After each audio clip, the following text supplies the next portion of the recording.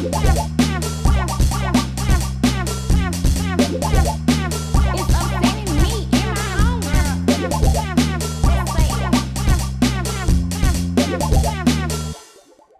are young and pruned. Welcome to Old and Dusty. I'm Anthony. I'm Ashley. We're siblings, and I have been tired. Ashley's been a little tired, but really it's me. I have some other things happen in my life. We're gonna do this every 2 weeks now, twice a month, because a hoe, me being that hoe, cannot do it every week. It's just not gonna happen. So sorry to disappoint anywhere from 1 to 10 of you who listen. But yeah, it's not sustainable. So we will, if you've been listening to us, thank you. And if you're going to continue, just know it's going to be released every same day, but every 2 weeks instead. I would also like to add, one of my dogs, Cookie, has been feeling a little bit sick lately. So he is going to be doing a lot of hacking and cacking. And I will try to edit as much of it out as possible, but just be aware of that. You know, you're listening with headphones or something and you have it real loud.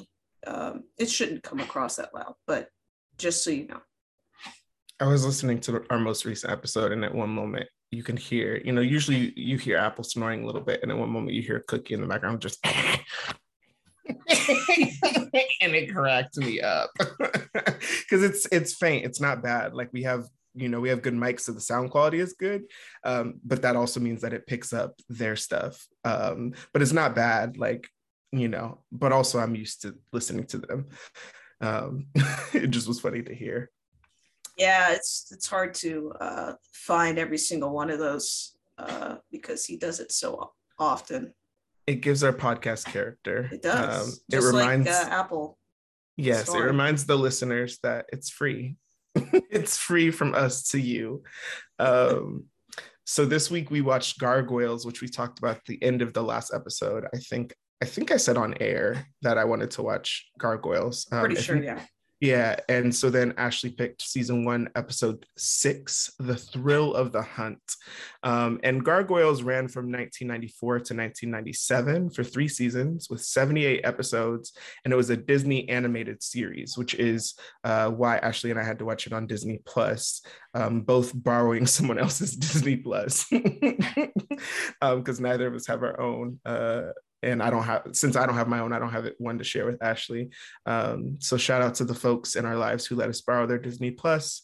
And what I will say about this is, before I get into, I have one little thing to read, but what I recognized the voice, but I wasn't sure who it was. And I looked up, Keith David is the person who voiced, Goliath. And that is a famous Black man with such a particular voice, Such a great voice. And then Sally Richardson, a person I don't know. She's a mixed Black woman. She played Eliza, the detective, the cop. And then the only other background I have is Apple just gave us a little harumph. The only other background I have is there's an opening narration, I guess from episode 1. We didn't watch episode 1. We just jumped right into 6. It says, 1,000 years ago, superstition and the sword ruled. It was a time of darkness. It was a world of fear.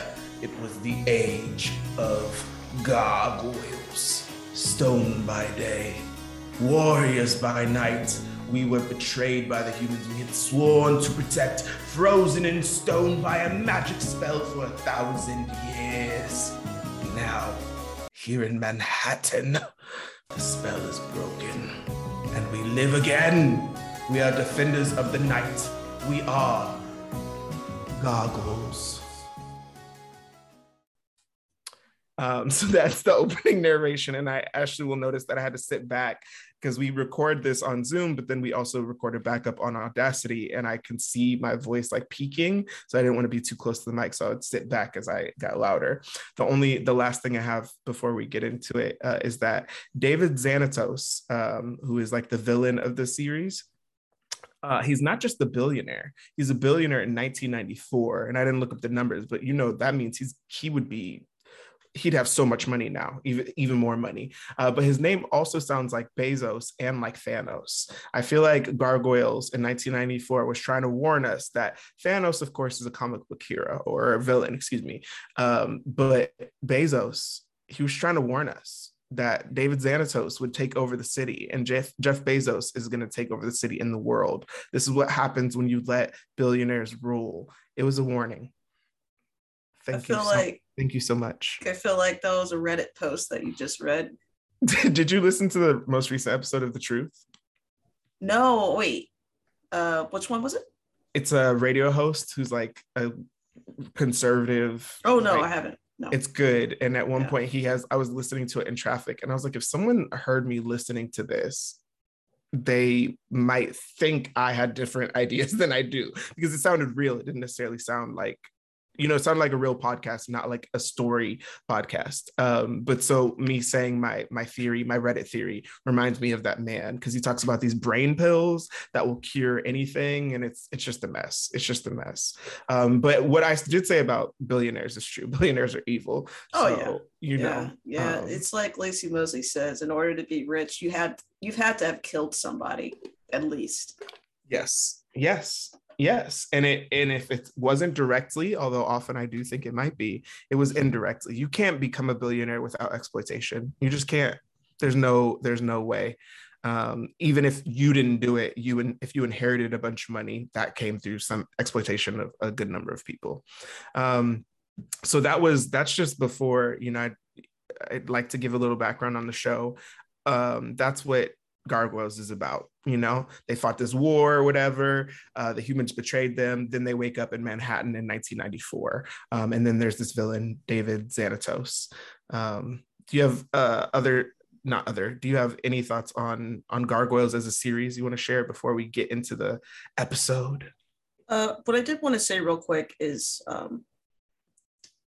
so I did pick the episode, and what I was trying to do was pick an episode that wouldn't require much backstory. Mm-hmm. Because obviously I personally don't remember anything about Gargoyles. Mm-hmm. I mean, as far as details go. Same. So when I was looking, I was like, all right, so the first episode probably sets everything up, right? And it's like, no, episode 1, part 1, episode 2, part 2, episode 3, part 3. It was a whole that's at that point, that's like a movie. Mm-hmm, mm-hmm. And I was like, oh no, we don't have time for all this. We're not watching, Gargoyles, the movie, the game. Mm-hmm. I'm kidding. Mm-hmm. So that's why I picked that episode, because I looked at the description and I was like, okay, this seems like a good jumping in point. I think Cookie agreed. He said, I think apologize again. I really do. I can't not have him in the room, because if I don't, you'll hear him whining and screaming and scratching at the door and banging. He will bang. These are miniature poodles, but he will bang at the door like he's a German shepherd to get back in here if I try to lock him out. The difference between Apple and Marshmallow and Cookie, but particularly Apple and Cookie, is that Cookie is an asshole. And so whereas he would bang, Apple would kind of whine.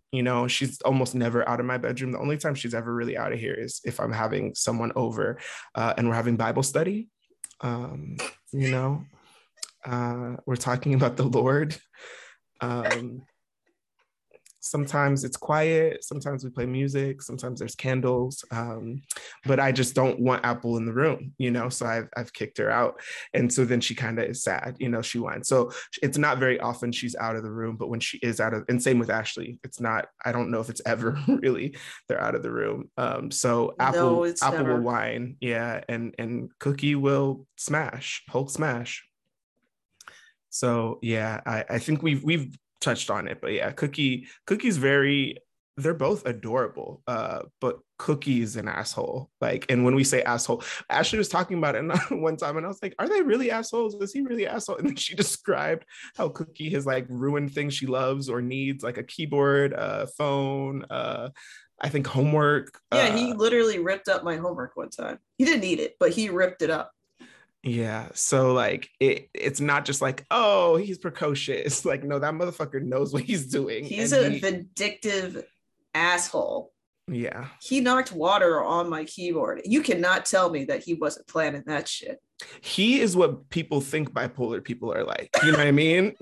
That's what Cookie's like, hot and cold, you know? Like, although really he's just mostly cold. He just, you know, yeah. But I say all that not to say anything. I say all that, and he's also very, very loving. That's the issue, though, right? He always wants your love and attention. Specifically, when I say your, it's Ashley. But if Ashley's not there, then mine, or you know, our dads, or whoever. But yeah, he's a jealous little dog. Well, actually, let me. Marshmallow's jealous. My too. other dog, Marshmallow, is the most jealous thing you've ever seen in your entire life. Cookie was having what I believe was a seizure one time. And I was consoling him and petting him and, you know, telling him he's a good boy, you know, whatever. And Marshmallow, I had to use my other hand to grab Marshmallow and push him away because he was trying so hard to get all up in my face. It was the most ridiculous shit I've ever seen. Yes. Yeah. Which I don't know what it was about the image of you pushing him, but I forgot to say that my homegirl Chris, who we've given a shout out to before, I had sent her, you know, I told her when we released the podcast, and then I was putting it on Spotify at first, but you have a monthly upload, and it's like 120 minutes or 160 minutes, and you know, our episodes, none of them are like even 60 minutes. I think our first one was maybe even 70 or 80, you know, and that was the shortest one. Yeah, so I just stopped putting it on. I put episode 1 and episode 2 because we're available everywhere, or almost everywhere else you can find your podcast. So she didn't know we had released a bunch of episodes. She had only listened to the first one, and she was like having a night, and so during that night she listened throughout the night, episodes 2 to 7 or 2 to 9, I think. Whatever we have out, this is 10, so 2 to 9, I think she listened to. So shout out to Chris for being and she was texting me. She was like live texting me like quotes or saying stuff. So she wanted me to say, likely off air, she's like, I was like, oh, I'm gonna record with Ashley, and she's like, tell her I love her and y'all are great. Or I forget the exact, let me see. She said in all caps, please tell Ashley I love her and hello, because she really does love us. And, you know, Ashley and Chris haven't met in person because Chris is in New York and Chris hasn't yet come to California, although she will. And Ashley hasn't yet gone to New York. I don't know if that'll ever happen, but I mean, eventually. Yeah. Maybe, you know, but yeah, so Chris, shout out to Chris for listening to us, because she you know, Chris really loves me, and we be sending each other voice notes. We're both so foolish, and so then you get like double the foolishness because it's me and you, and we're siblings. So we just, you know, like it's just I think it, you know, knowing that the podcast is very niche, it's like if you love us, you really love us, you know, and then if not, you might be like, okay, they're fine or they're annoying or whatever. But if you love us, people, and Chris does, she loved it. So that is amazing. Thank you. That is amazing. Yeah. I'll send you out sometimes when friends listen. I'll send friends that, yeah, mostly friends that Ashley knows of, but like they're my friend. And because, you know, sometimes you share mutual friends, but when they're my friends but Ashley has met them or doesn't know them or whatever, I'll send screenshots or I'll tell Ashley what they said about us. Because yeah, it's always nice to know someone's listening and enjoying and legit laughing, you know, like Chris me and Chris sometimes will just send each other voice notes doing an accent or just laughing or whatever. Mm-hmm. It's just foolish. So this is the longest intro before we've actually talked about the show, I think, in quite some time. We're at 14 minutes and 41 seconds on my count. Actually, technically not, right? Because I had to restart the episode like 8 times. Oh, true. But you know what? Other times we do just talk. We go straight into the episode. So it's nice to have some variety. So Ashley, I just watched this hour and a half, 2 hours, 3 hours. I don't know. I watched it a few hours ago. Ashley, you watched it a week ago. How do you feel about giving the summary? Do you want me to? Do you want to do it? What you want? What do you want?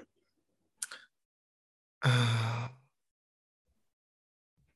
that's a good It question. sounds like you don't like doing the summaries to me. Maybe No, you don't mind them, but that's you an don't. interesting observation. Yeah, that's true. It's not, I don't particularly like doing it. You're right. I don't dislike it, but I'm not like, oh, I want to do it. I will do it. But you're Okay. right, Ashley. Well, So yeah, I'll go ahead give and us do the it. summary. Give us the And summary. what's going to happen is for my summary, I'm not going to remember any of the names. So you're going to hear a lot of descriptions of gargoyles. So basically, what this episode starts out with is the detective chick, Eliza. I'm gonna keep Or Eliza. You can't see me doing it, but I'm trying to get Anthony to tell me. So she shows up at this palace castle thing, whatever, that's in the middle of Manhattan. Nighttime comes down, and then all the gargoyles, they all and they come out, break out of the stone, and they all flex. I love it. They all do these wonderful flex motions. And they're talking, and she's like, oh, you should leave because they know where you are when you turn to stone, and they could F your shit up. He's like, nah, this is our home. So anyway, I guess what ends up happening is these gargoyles, they're like 1,000 years in the past. So they're like, oh, TV is the shit. So they're all sitting there in the castle, whatever, and they're watching this TV. And it's like this tiny old school looking tube TV.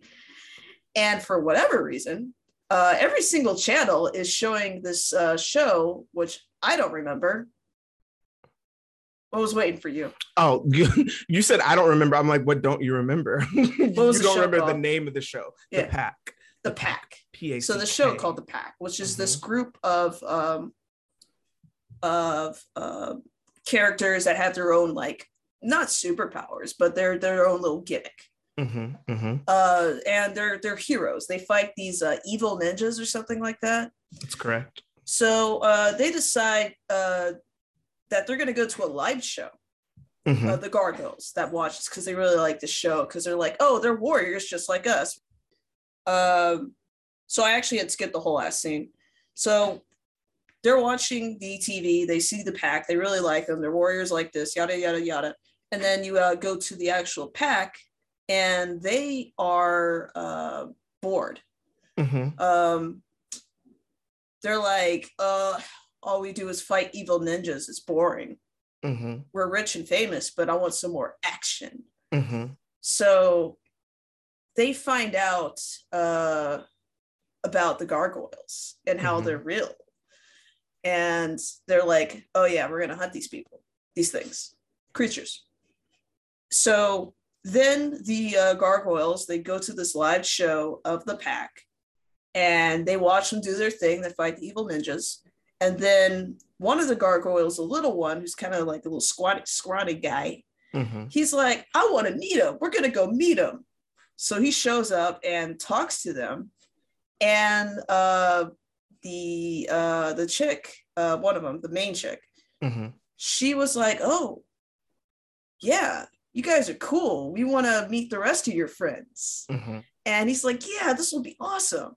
So then he has Keith David go meet up with him, and they go meet up at the stage, and turns out, oh my God, it's a trap, we're hunting you. And they use the stage to have a bunch of traps. They have a lot of traps in there that actually try to kill these gargoyles. It's like an obstacle course. Yeah, but a deadly one. So then they're fighting them. They get out of the obstacle course. They start fighting them like across the city, like in the city streets. And I guess I won't go too deep into it. It goes bad for them. At first they were doing okay, and then the gargoyles hide, and turn into gargoyles, and they sneak up and they pull a Batman on them and take them out one by one. And that's pretty much what happens. The pack loses their fame and shit to, we'll get to that later because it was just so ridiculous. Mm-hmm. I felt bad at the end because the little gargoyle was like, oh my god, I trust these people, I should never trust people again. Yeah. And Keith David was like, no, you're good, you should trust people. This was just a bunch of shitty people. Yeah. Now again, this is from a week ago, but that's what I remember the story was. That's At the end, the rich Jeff Bezos guy, turns out while he was in prison, set all this up. He's the one who sent information to the pack that, hey, gargoyles are real and you should hunt them. And somehow he also made it so every channel was the pack, so the gargoyles would see it. And he also had something else like cooking up too. And for some reason, the guy that talked to him in prison was also the butler that talked to the detective in the very beginning of the show. So I'm not sure if they know if he was up, working with the frickin', I was going to say another rich guy, but Jeff Bezos. But yeah, I mean, that was pretty much what I remember from the episode. Yes. We're going to get into it. I even have some answers to your questions. I love it. Yeah, thank you. You know what? I'm really glad you asked that question because you really do. I can see it. You get a lot of joy out of describing, summarizing the episodes. And I'm just like, yeah, it's fine. Well, it's funny to me because I do like talking about the episode. I do like summarizing what I saw, but at the same time, I know there's so much shit that I got fucked up on. Like after I say it, I realize, oh wait, no. Like it's like I don't get high anymore because of my medication, but it's like if I did get high, I'm like, oh wait, nah. What happened was I do a lot of that. Yes. We'll correct it. We'll course correct it as we talk about it. But we will start with the opening as we do. And let me just tell you, I wrote 3 notes. Just 3. It was lovely. I enjoyed the opening. I loved the glowing eyes. It previewed, the glowing eyes that the gargoyles have. I loved the quick summary that the opening gave. Basically, because they were in Scotland, so I assume it was the Scottish, but who knows? It was some white people who were there, some white Europeans, I imagine, right? And they fucked them up, right? They set their tower aflame, and then the gargoyles are like, no, and now they're in the future. They're awake and they see the city and the sun rises, right?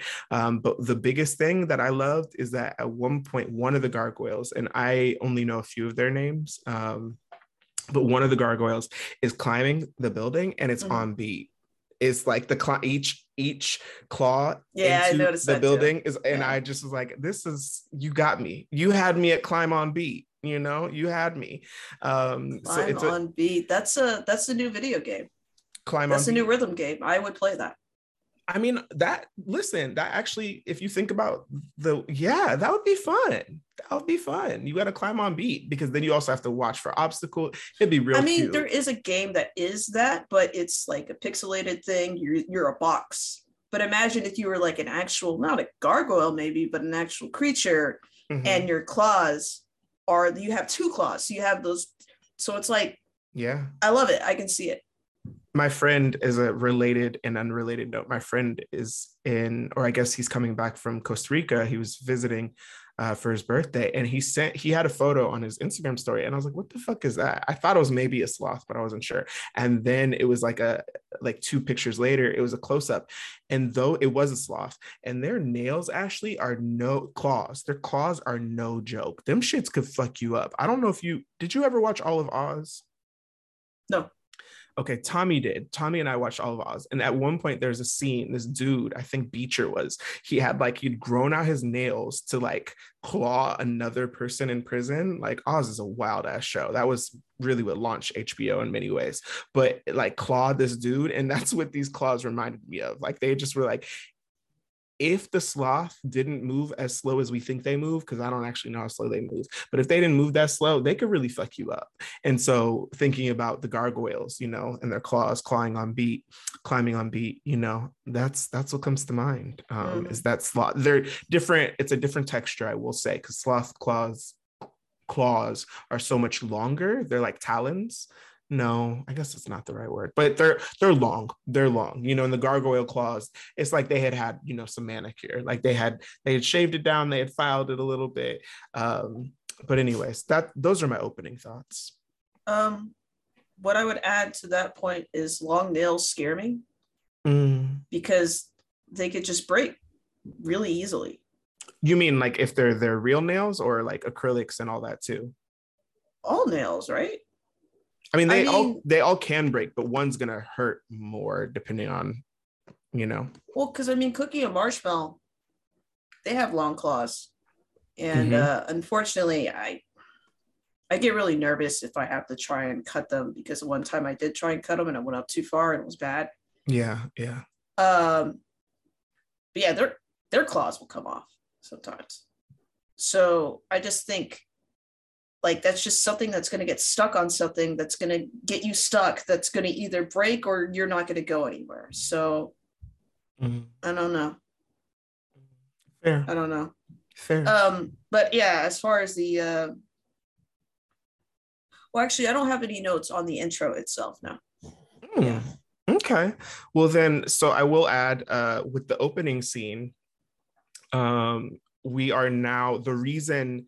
So if we jump forward, the reason he was able to control the TV channels and make it so that, because in that scene, the older gargoyle is like pressing the channel, no matter what, it's all the same show. It's the pack. It's because he owns that building. And so at the beginning of the show, the beginning of the episode, what the girl was saying, Detective Maza, what she was saying was she was talking to Owen. I forget his name, but Owen. So they knew Owen works for Xanatos being the evil billionaire. And so Owen was the one visiting him at the end, and Owen was also the butler in the beginning. And so one of the things she says is, she's like, I'm surprised, and this is a paraphrase and then a quote. She's like, I'm surprised, I'm able to visit, Sing. And then what she said is, Sing is how I busted your boss.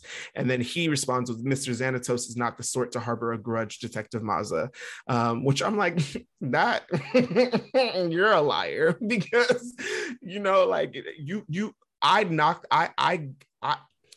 I was the person who locked you up and you're not going to hold a grudge. You're a liar. You're a liar. You're a liar.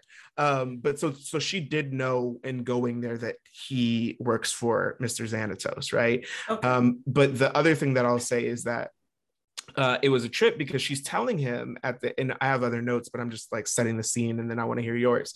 But what she's telling when she gets to the roof, right? And she's telling the gargoyle, she's telling Goliath, like, you can't stay here. The they that Ashley was referencing is Xanatos. Xanatos, like, she locked up Xanatos and he's like, yeah, Xanatos is defeated. And she's like, no, he wasn't defeated. He's just convicted, and he was convicted of 6 months. And those 6 months are likely going to get dropped down, so even though he's in prison, he's not defeated. And then Goliath is like, it doesn't matter, I'm gonna stay here, and she's like, literally every moment you stay here, you're in danger because they know where you're sleeping, and you're stoned, so you got to be careful.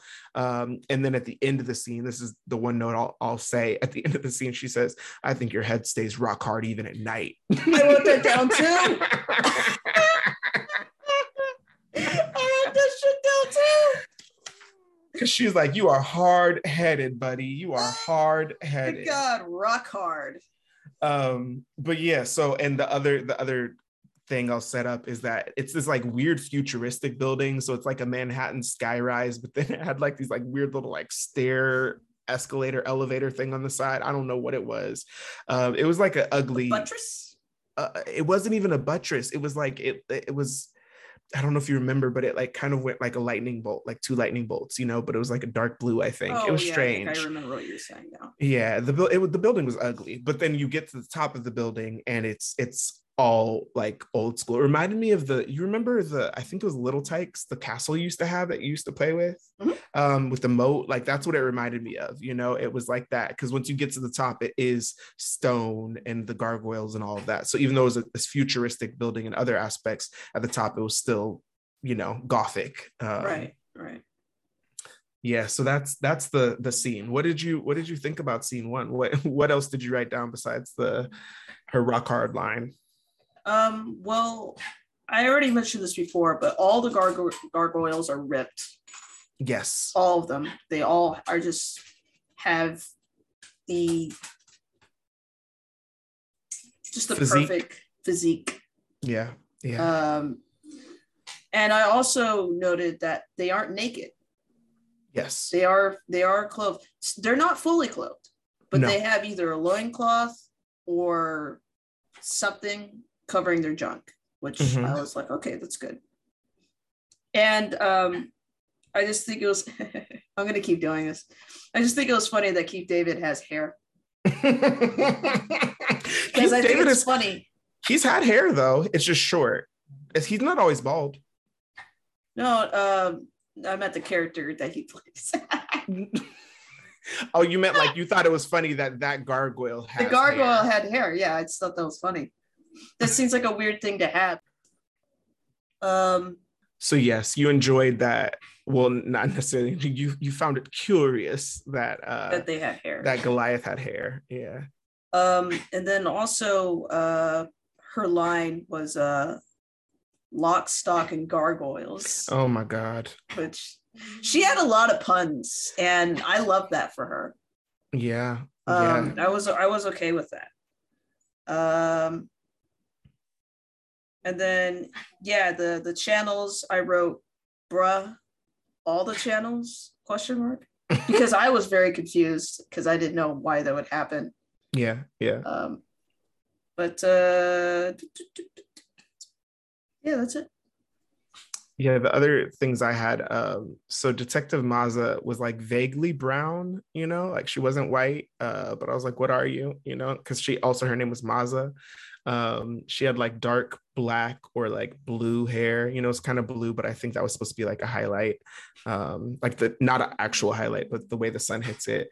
And speaking of the sun goes down at an accelerated rate.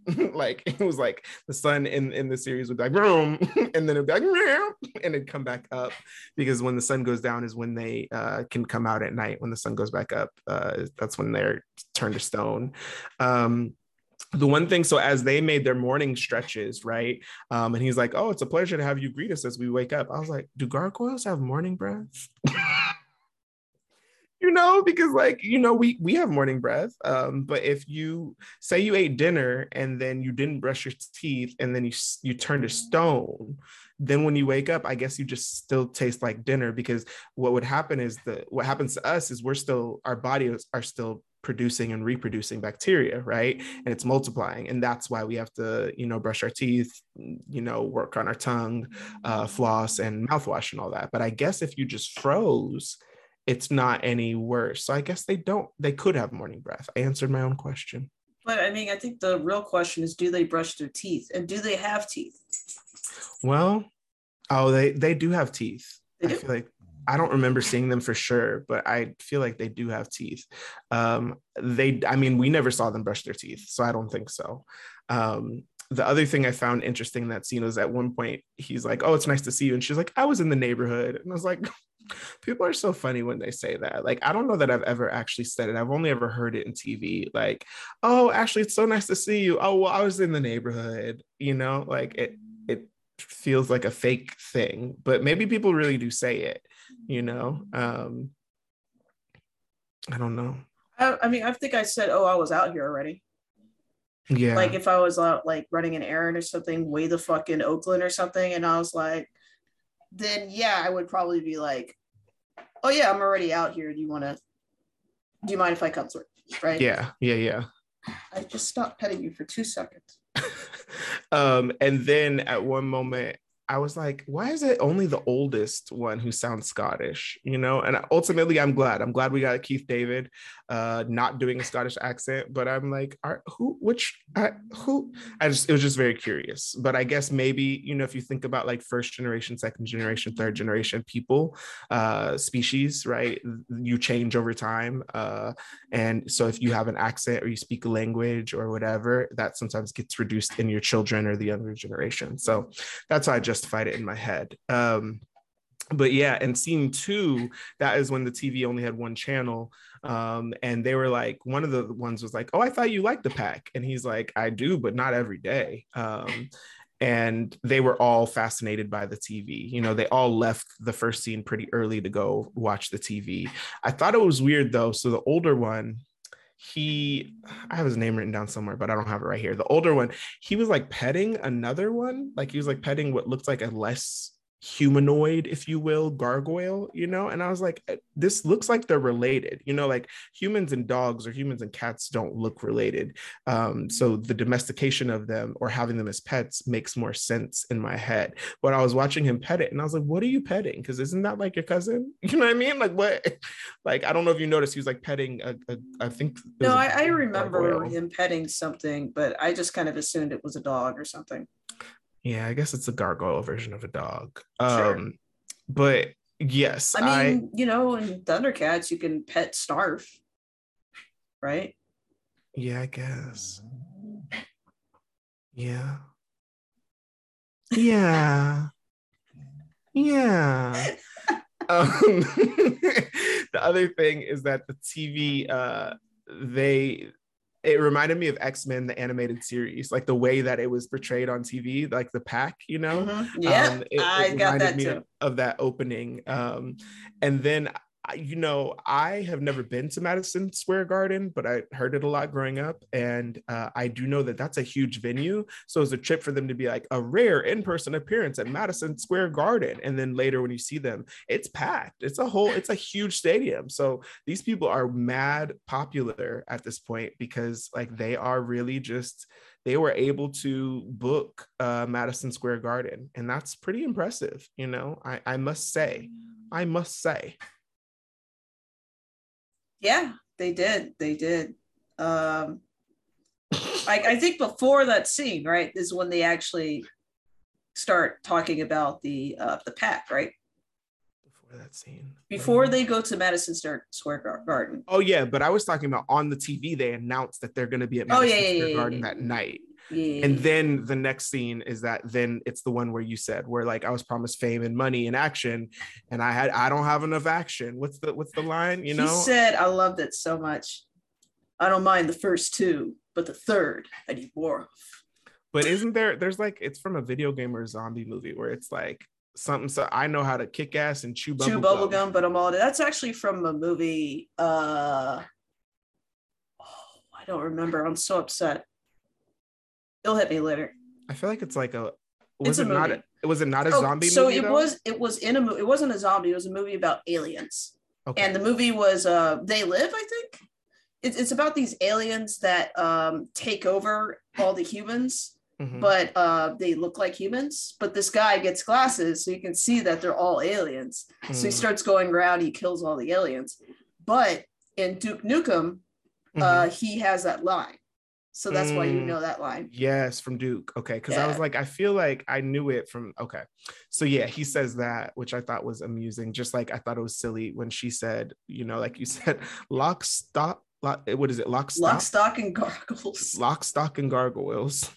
I was like, what? And it just came out her mouth. There's like, a lot of lines that I wrote down. You know, I usually don't write down direct quotes, but there's a lot of lines in it. Well, the other thing too is because it wasn't Paramount Plus, it's a lot easier to pause. Yeah. And go back without worrying about having to see another 3 commercials about Pop-Tarts or I haven't had a Pop-Tart in forever. Maybe I should get some. Maybe. Wow, I didn't even watch the ad. The power of suggestion. I do, you know, when I see Pop-Tart ads like on Paramount Plus, or if I see them somewhere, I do want them. It's different with Frosted Flakes. When I see Frosted, because that's the other ad I would get a lot on Paramount Plus was Frosted Flakes. I don't actually want that. I'm like, I remember loving it as a kid, but I'm like, no, I don't want that. You know what? It's okay. I'll get Toast-Ums. So Toast-Ums. It's not like, it's the dollar store version of Pop-Tarts. And are they good? I think they're fine. I mean, they don't have as much filling as a regular Pop-Tart, but I don't like too much. I don't like having a bunch of filling. I like to have the crust, the pastry crust. You got to have that. I didn't think about that, Ashley. What? It's like a poor kid's version of a pastry. I didn't. Exactly. It's like your introduction to pastry. I didn't never realize that a Pop-Tart is a pastry. Like I know they're called like, because I thought in my head a toaster strudel, for example, is a pastry, but I didn't think about it. A Pop-Tart is also a pastry. Wow, the more you know. Yeah, you see, that's what we do here on Old and Dusty is we reevaluate our misconceptions of Pop-Tarts from And our childhood pastries. and pastries. Mm-hmm. And sometimes we Right. connect it to pasties, right? You know, the little nipple little coverings. There weren't any pasties in this show, unfortunately, but maybe one day we'll watch a show that has some pasties. Who knows? Um, yeah. So he was promised fame, money, and action. So now we're at the scene. So we first start at the roof, right?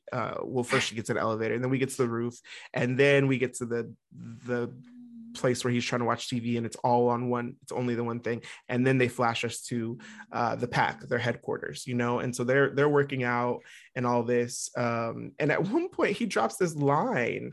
Ashley, one of the dudes, he says, "Flabby as I am now," and he like pats his like stomach or something, which wasn't flabby, but it just wasn't like abs, right? But he's like, "Flabby as I am now, I probably wouldn't last a week in a Central American war." And I was like, what a line to just throw in there, you know? Oh, I missed that one. Yeah, and as a kid, I wouldn't have caught it because I didn't know anything about the Central American Wars, you know, that were often, if not always, started by or instigated at least by like usually Western powers, like US powers. The great US of A. And so like for the fact he just threw it in like so casually, I probably wouldn't last a week in a Central American war. What? It just was a trip, you know, because when this aired, we were in between five and like you were, if I was 5 you were 4 or 3, right? And maybe like 8 and 7 or 6. So at that time I didn't know it, but yeah, that was one of the besides the fame, money, and action line, that was one of the only things that I wrote down was the Central American War. And this is one episode where I did actually watch it twice because I was telling Ashley before, I was feeling like down, and I needed to get up and start cooking. And so I was like, you know what, let me just watch the episode and then maybe I'll like write my notes after while I'm cooking. And then I was like, oh no. And that wasn't working.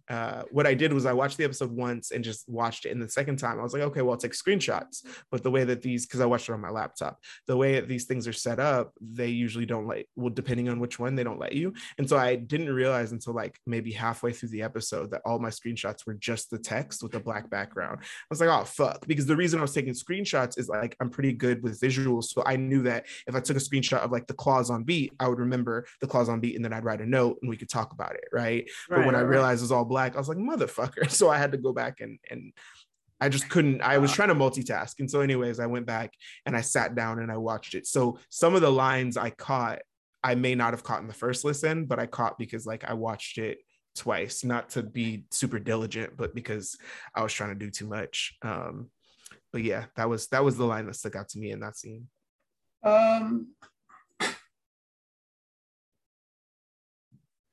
Well, after that scene is when they actually do the show, right? Oh, wait, hang on.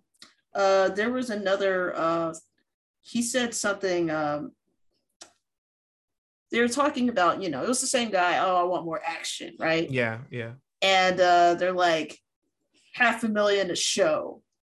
And I wrote down $500,000 a show. That's what later, but yeah. Oh, okay. It was later. All right, my bad. Yeah. That was after the show. After they actually performed the show, he says, "Well, another day, another $500,000." I was just taking it back. Yeah, well, because in the scene before, they're talking about how bored they are, and then Fox, the main woman, she's like, we've never had it this easy. And so we should mention that it's really interesting because it's called the Pack. And so you might think that the way that they're described, you might think that they look like superheroes or something, but they really kind of look like villains, right? But they fight evil ninjas. Like they don't look particularly like the Power Rangers look very inviting, right? The X-Men don't necessarily look inviting, but when you look at them, you're not thinking, oh, like if you look at Magneto and his crew of people, you're like, oh, they look evil, right? Whatever evil looks like.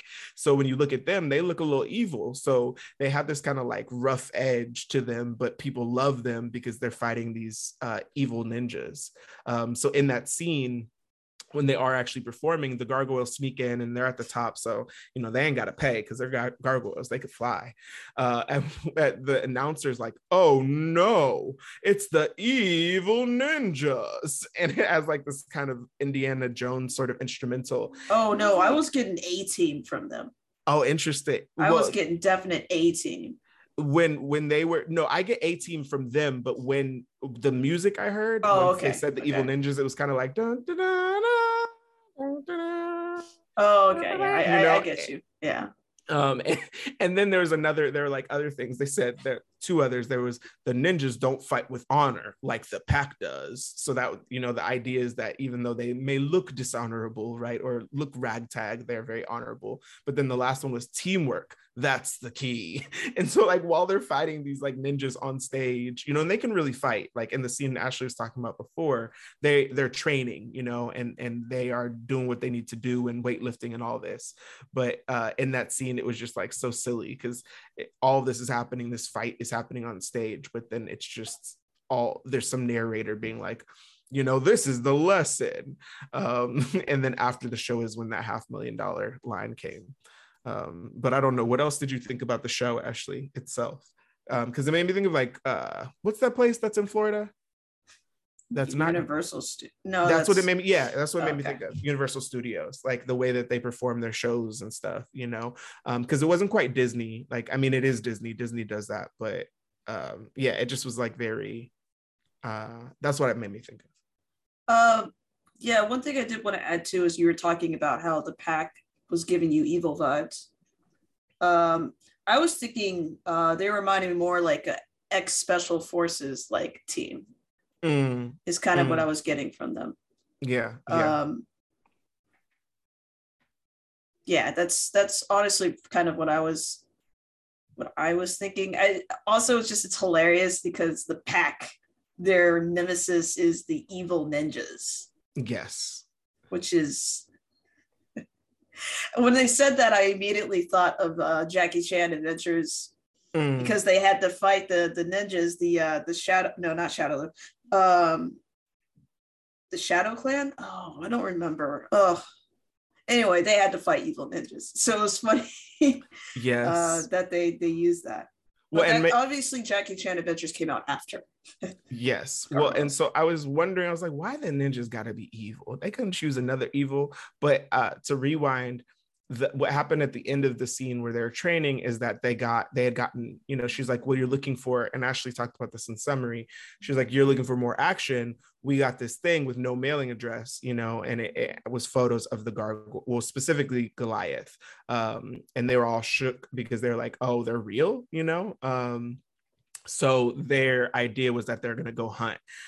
So later we find out they're making $500,000 for this show, but they're bored.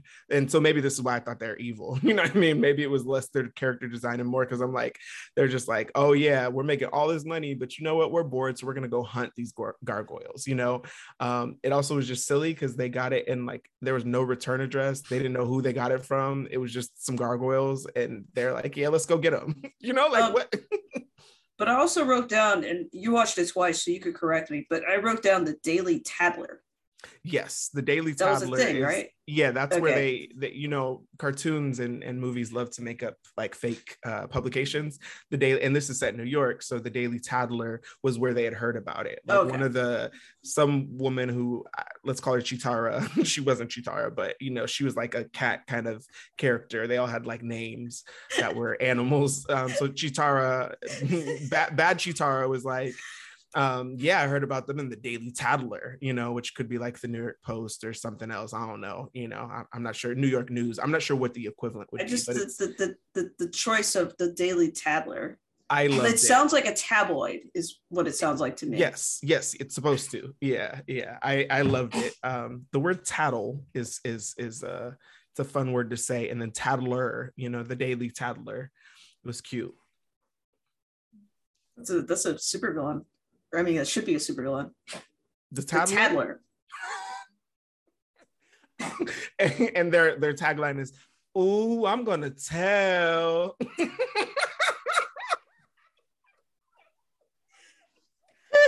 I'm gonna tattle on you.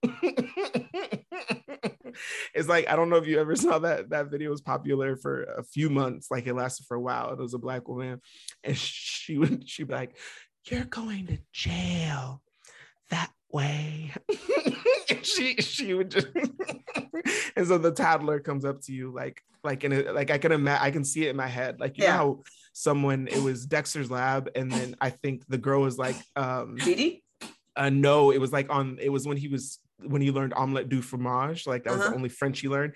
And then she was like, "Oh my God, say it again." And he like went up to her, and it was like a close up of his mouth and her ear. And he said, "Omelette du fromage." Like that's what I see. Like someone, like I see the Tattler going up and being like, "I'm gonna tell you."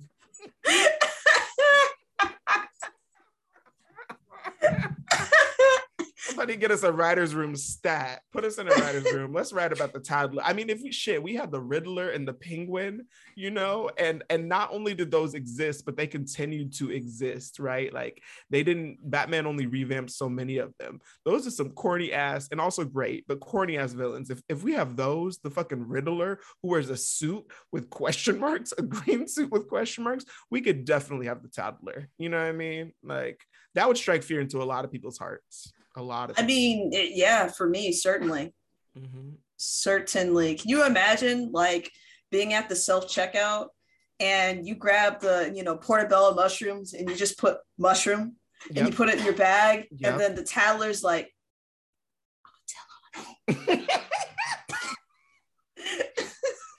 And then there's a scene, whether this is animated or live action, who knows, although animated would be really fun. And then it just cuts to like pee dripping down someone's leg because they got caught.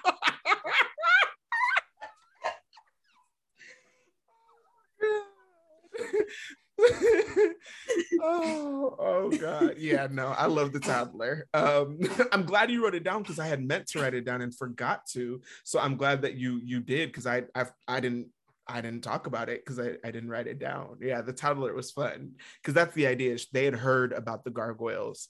And at one point they make a joke about they're like, maybe the gargoyles are real. And then they make a joke about one of the men says like, yeah, like alligators in the sewers or something, which I think had been a rumor or a myth in New York for years. But I think at one point there were actually alligators, like not like a bunch of them, but I think somehow an alligator got in the sewer or something. It's something like that, but it's interesting because watching that, when he said that line, there's so many things. Being raised in California, I remember hearing about New York or other places, and I'm like, I don't get this reference, and we would like make an image in our head of like what New York was or what it could be. So that was all what I had for that. The point that I start talking again was when Fox, I guess, talks to the little tiny gremlin, gargoyle. Yes. So that's so rude. I had a great line. Share it. Give it to the people. So, he goes up to her and she's like, yeah, we're warriors like you. And I would love, to actually have you meet my friends or whatever. And he's like, actually, no, she didn't say that. She said that. She's like, oh, well, we'd love to meet your friends, especially the one, only much bigger. Yes. So usually, the funny thing is, usually Ashley is very on point with quotes, but I just saw this, so I know this one very well. So to rewind real quick, they were up in the rafters. There was 3 of them, the younger one and 2 other ones, and they're like, okay, we're gonna go. And the younger one, Lexington, I was like, this nigga is named Lexington? Oh yeah, that was his name. Yeah, and I was like, is that Scottish? Is that, I don't know what but Lexington, right? Like I've only ever heard like a street or something be called Lexington, but they are also statues and they are 1,000 years old. So, one's Goliath, one's Lexington. And so he's like, I'm gonna stay back, which is never a good thing. Like he's like, yeah, I'll meet you later. So he stays back because he wants to meet them, and he flies down from the rafters because they finished their show and they're walking, I think, backstage. And this man, Ashley, I don't know if you caught this, one of the men, I think the main one I was just talking about earlier, the one who's like always trying to be a man and always wants more action, he pulls out a gun. And he like I forgot about that. He pulls out a gun like he's ready to shoot. And then they you good. Ashley she's dealing with some stuff with the dog. All right, please continue your thought. The man had a fucking pistol. So the man pulls out a gun and he is ready to shoot. And then one of them is like, it talks, right? They call it an it, they call him an it. And then she says, like, he's like, this one looks a little different from the photo. And then she like shuts him up before he can say that so that Lexington doesn't hear, right? And then she starts to seduce him, which is it's so interesting how they put this in kids shows, like all these moments, these little moments of seduction or sexiness or flirting that are like more sexual. Because she says, I've heard stories of another one like you only, and then it goes to the close-up like I was describing with Omelette du Fromage, where she's all up in his ear, and then she says, only much bigger. And then after that, it's when one of the guys says, yeah, we'd love to meet your friends, which felt like a proposition. Like it felt like a... It really felt like they were about to like do some swinging shit. Like they were like, all right, we doing this orgy or not? Like, yes. It felt very much like, oh, we're open. We're poly, we're swingers, we're whatever, because she says only much bigger, which like, honestly sounds insulting. You know what I mean? Like if you're the smaller one and someone comes up to you and says, oh, you're cute, but I like them big. Like what? What do you want me to do about that, girl? Like, I'm sorry. I thought they put that in there the way they put that in there because they knew exactly what the fuck they were doing. Oh, don't be sorry. That's what I mean. Like they do this shit on purpose because that's the thing that I think as kids we don't realize, but as adults you can know. It takes months of planning, voice acting, storyboarding. The storyboards get seen by multiple people, right? Then they get drawn by artists, and then they get inked, and then they get colored, and then they get like all of this, like, so they know shit doesn't just slip in, you know what I mean? Like it's like you have to plan that, right? And like even when Black Panther came out, a lot of people loved the line that Shuri said, where she was like, you scared me, colonizer, or like something. She calls a white man a colonizer, and people loved it. And people were surprised it made it into like a Disney movie or whatever. But ultimately, like, you hedge your bets, right? And they can cut anything at any time, depending on what it is. So it wasn't like, oh, like they snuck that in there. Like that had to make it by a lot of Disney execs who ultimately were like, yeah, that's fine. We will let you niggers have this one line, where you make fun of white people. Just the one line. And that's the same thing, right? Where like they know exactly what the fuck they're doing when they do it, because there's so many people involved. And they're directing them. Like when you're in a booth, they're directing you like, oh no, you got to play it more like Jessica Rabbit, or no, you got to play it more cold. Poison Ivy, that's a bad bitch right there. Poison Ivy. Poison Ivy's pretty great. Yeah. So yeah, she used to scare me when I was a kid. Understandably so. Like I thought I was gonna get like, because when Batman would be stuck in her fucking garden, yeah, and the plants would come up, the vines would like grab him. That used to scare me. Yeah. Do you know? I don't know if I've ever told anyone this. So there was a Sailor Moon episode. This is when it was airing in the US on Toonami, right? There's a Sailor Moon episode, and it was like, I don't know, maybe the second season or arc or third season. And it was like these like people, and they were part of like, I want to say kind of a circus, but there's later season where there's these circus people, and it wasn't that season. It was like they were part of like, there's like a jungle that they were a part of, and there was that jungle, like jungle, green plant, tree, whatever, would have pieces, and then the little pieces would be alive and then create more. And so at one point, Serena Usagi, she's in her room, I think, and in her closet there's this little piece, right? And it looks like a little piece of like a root, right? And usually a root, outside of succulents, where if you have succulent it can self-propagate, a root is not gonna, it's just gonna die. But this root like jumped and like had magic in it or something, and it freaked her out. And I just remember being like scared of that. I was like, what if I go in my closet and then I find a root and then it becomes a tree? And and I was too old to be scared of this, like at that point I was, there is no too old. But like if I had told that's why I didn't tell anyone, because it would have been embarrassing, right? Because I just remember being a little freaked out, because like we don't know everything about nature. So I just was like, what if I think I see this plant I like, and then I take it home in my bag, and then all of a sudden it becomes this tree that then eats me and then suffocates me and puts me in a cocoon, and then all of a sudden I mean, you're laughing at yourself about this, but without having to even see that scene, I already kind of have a fears like shit like that. Like Yeah. I think it's because I probably watched Aliens way too young. Yeah. But I legit worried about like me sleeping and something getting on my face and then implanting something and then something horrible happening. That was I used to be scared of eating, accidentally swallowing watermelon seeds because that because of fucking episode of Rugrats. I remember that episode. I remember, yeah, because they had a fucking watermelon seed and then it grew into a watermelon in his stomach and they had to like get rid of it, right? They went Otherwise, he was into gonna Chucky's die. body and had to get rid of it. Yeah.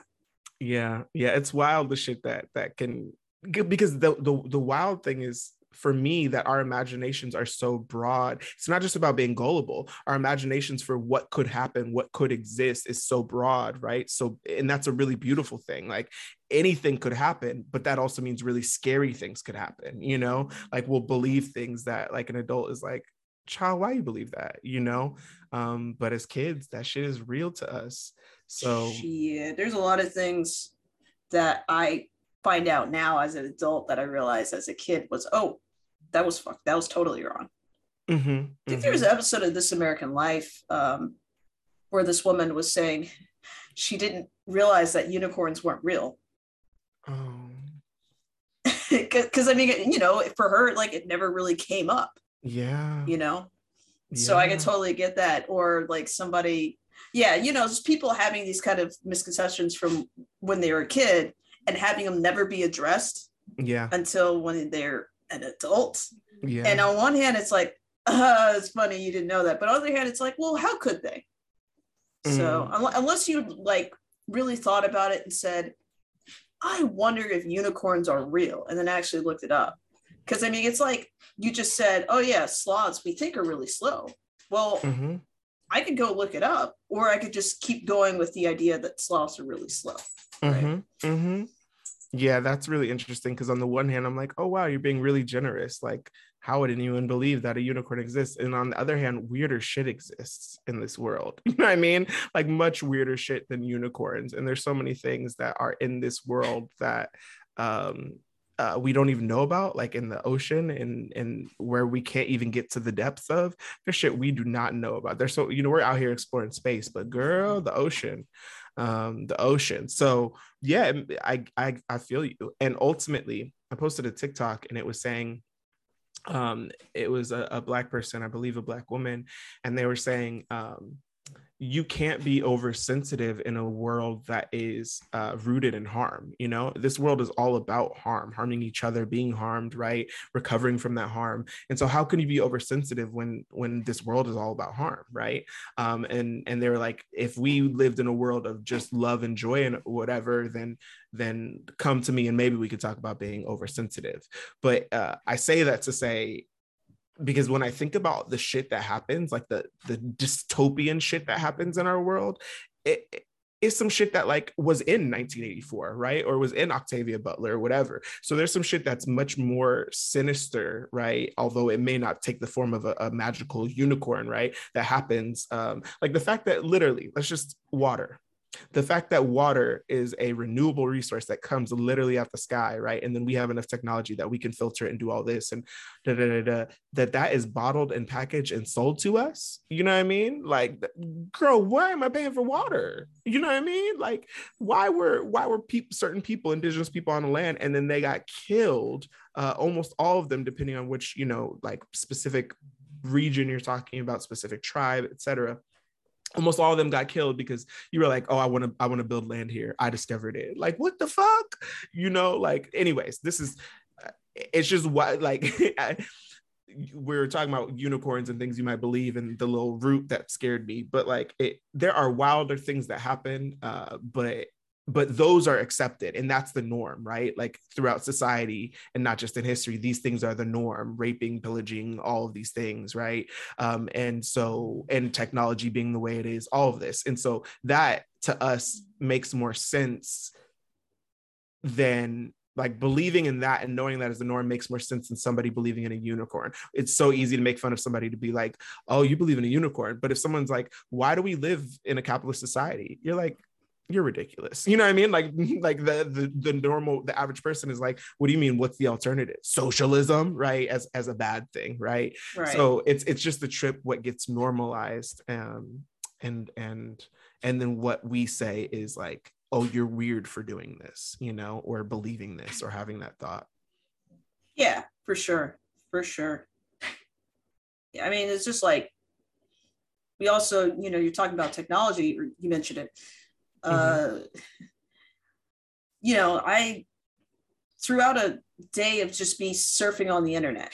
Mm-hmm. Now, for the most part, I'm always saying no to cookies. I don't like cookies. I have an ad block. I have an anti-tracker. I have all that kind of stuff, right? Yep. However, I have a Pixel 6.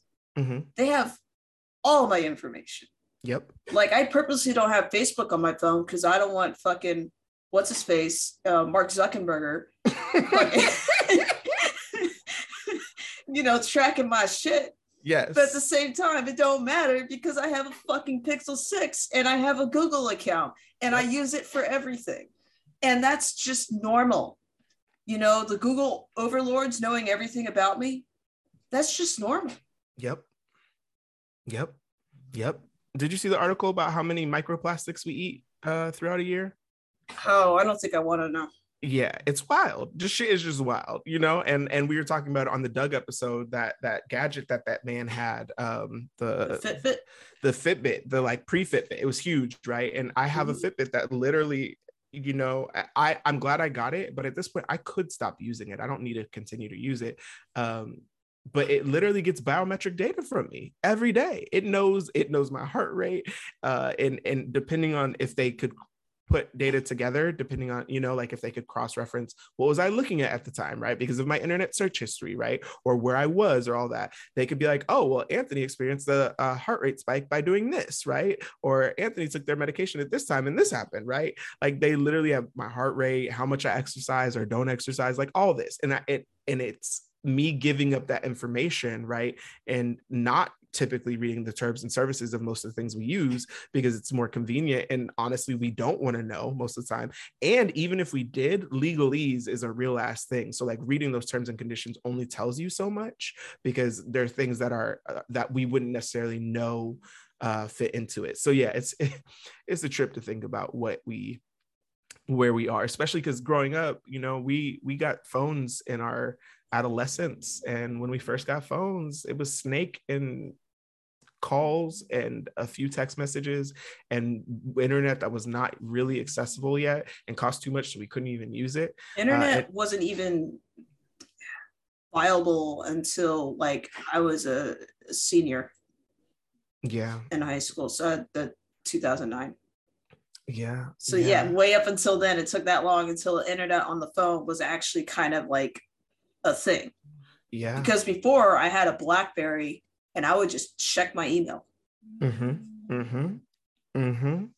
Yeah, it's a trip. So jumping to the end of Gargoyles, and then we'll jump back. There's a line where the older one says, let me see, I think I wrote it verbatim.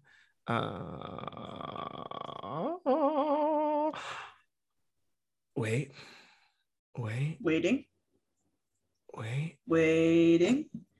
I don't have it written down. I guess I didn't write it down, but basically the older one says, he says, thank you for writing that.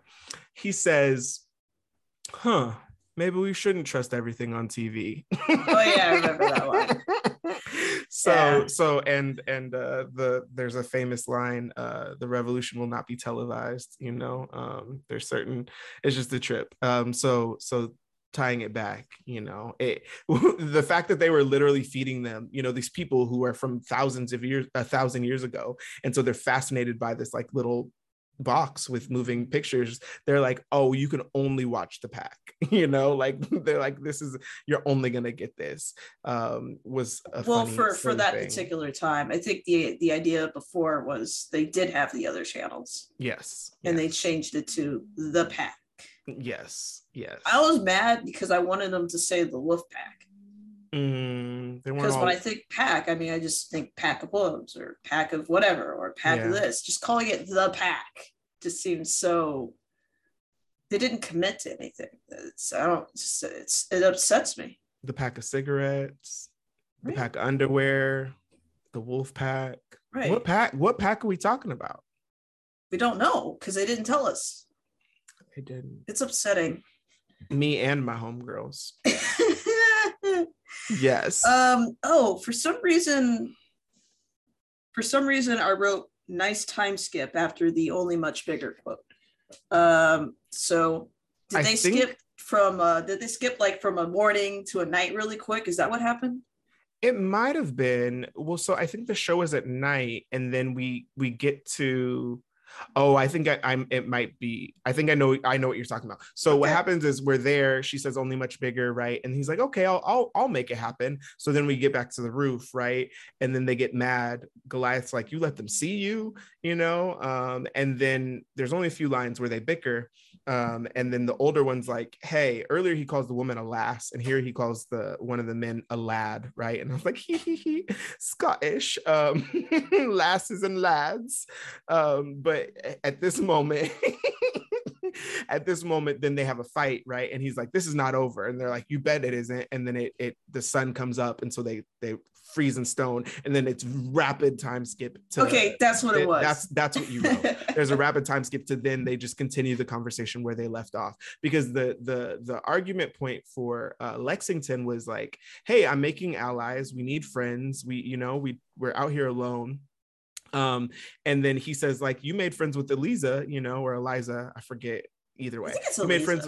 You made friends with Eliza. And then he's like, and he's like, that was different, right? And then Lexington, which is a fair point, is like, what's the difference? And so then they stop there, the time freeze happens, and then they have that conversation where Lexington is saying that Eliza is a defender of the realm, which I was like, interesting.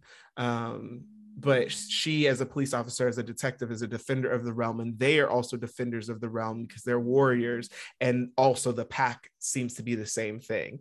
But what I thought was so interesting about that is because Lexington is supposed to be younger, he really bought into this idea that they're really out here fighting these ninjas, and they're it was just so strange to me, because you went to a show where you saw at the show they were fighting ninjas, but you think that they're defenders of the realm, you think they're good guys, even though you saw like a televised, and at one moment they say like, yeah, they defend TV, they just do it televised, or they defend the world, and it's like what it made me think of, which is, I know it could seem like a jump, but what it made me think of is when people give something to someone who's unhoused or houseless or homeless, but they record it and put it on YouTube or put it somewhere else and be like, look how good I was, right? Because they want credit instead of just doing it. And so like the idea that you are fighting bad guys or whatever, but you're putting it on television is just funny to me. But yes, Eliza is a defender of the realm. And I don't remember what his justification was. Like, I don't know why he said Eliza was different. He said it was different. And he's like, how? And then I think he just gave up and then was like, okay, yeah, we're going to go meet them. Because he's much bigger. Yes. Well, and it was interesting because he says, he's like, if it's safe, right, then we will, we'll make individual introductions with you later. Because at that point, he's saying it'll just be me, who's Goliath, and Lexington. But because it wasn't safe, what I was thinking is like, what if it isn't safe? Because it was the two of them together. And as Ashley said, hinted at, these mofos almost died. So like they didn't have I think I've texted Ashley before, but I've definitely texted other people to be like, hey, I'm meeting up with someone. Here's the information. If I don't text you or call you by 12, call me. You know what I mean? Like, and then typically before then I'd be like, oh, I'm back home, or oh, I'm spending the night, or whatever, right? But I say that you need a backup plan, you need a safety plan. So you're saying if it's safe, we'll make introductions.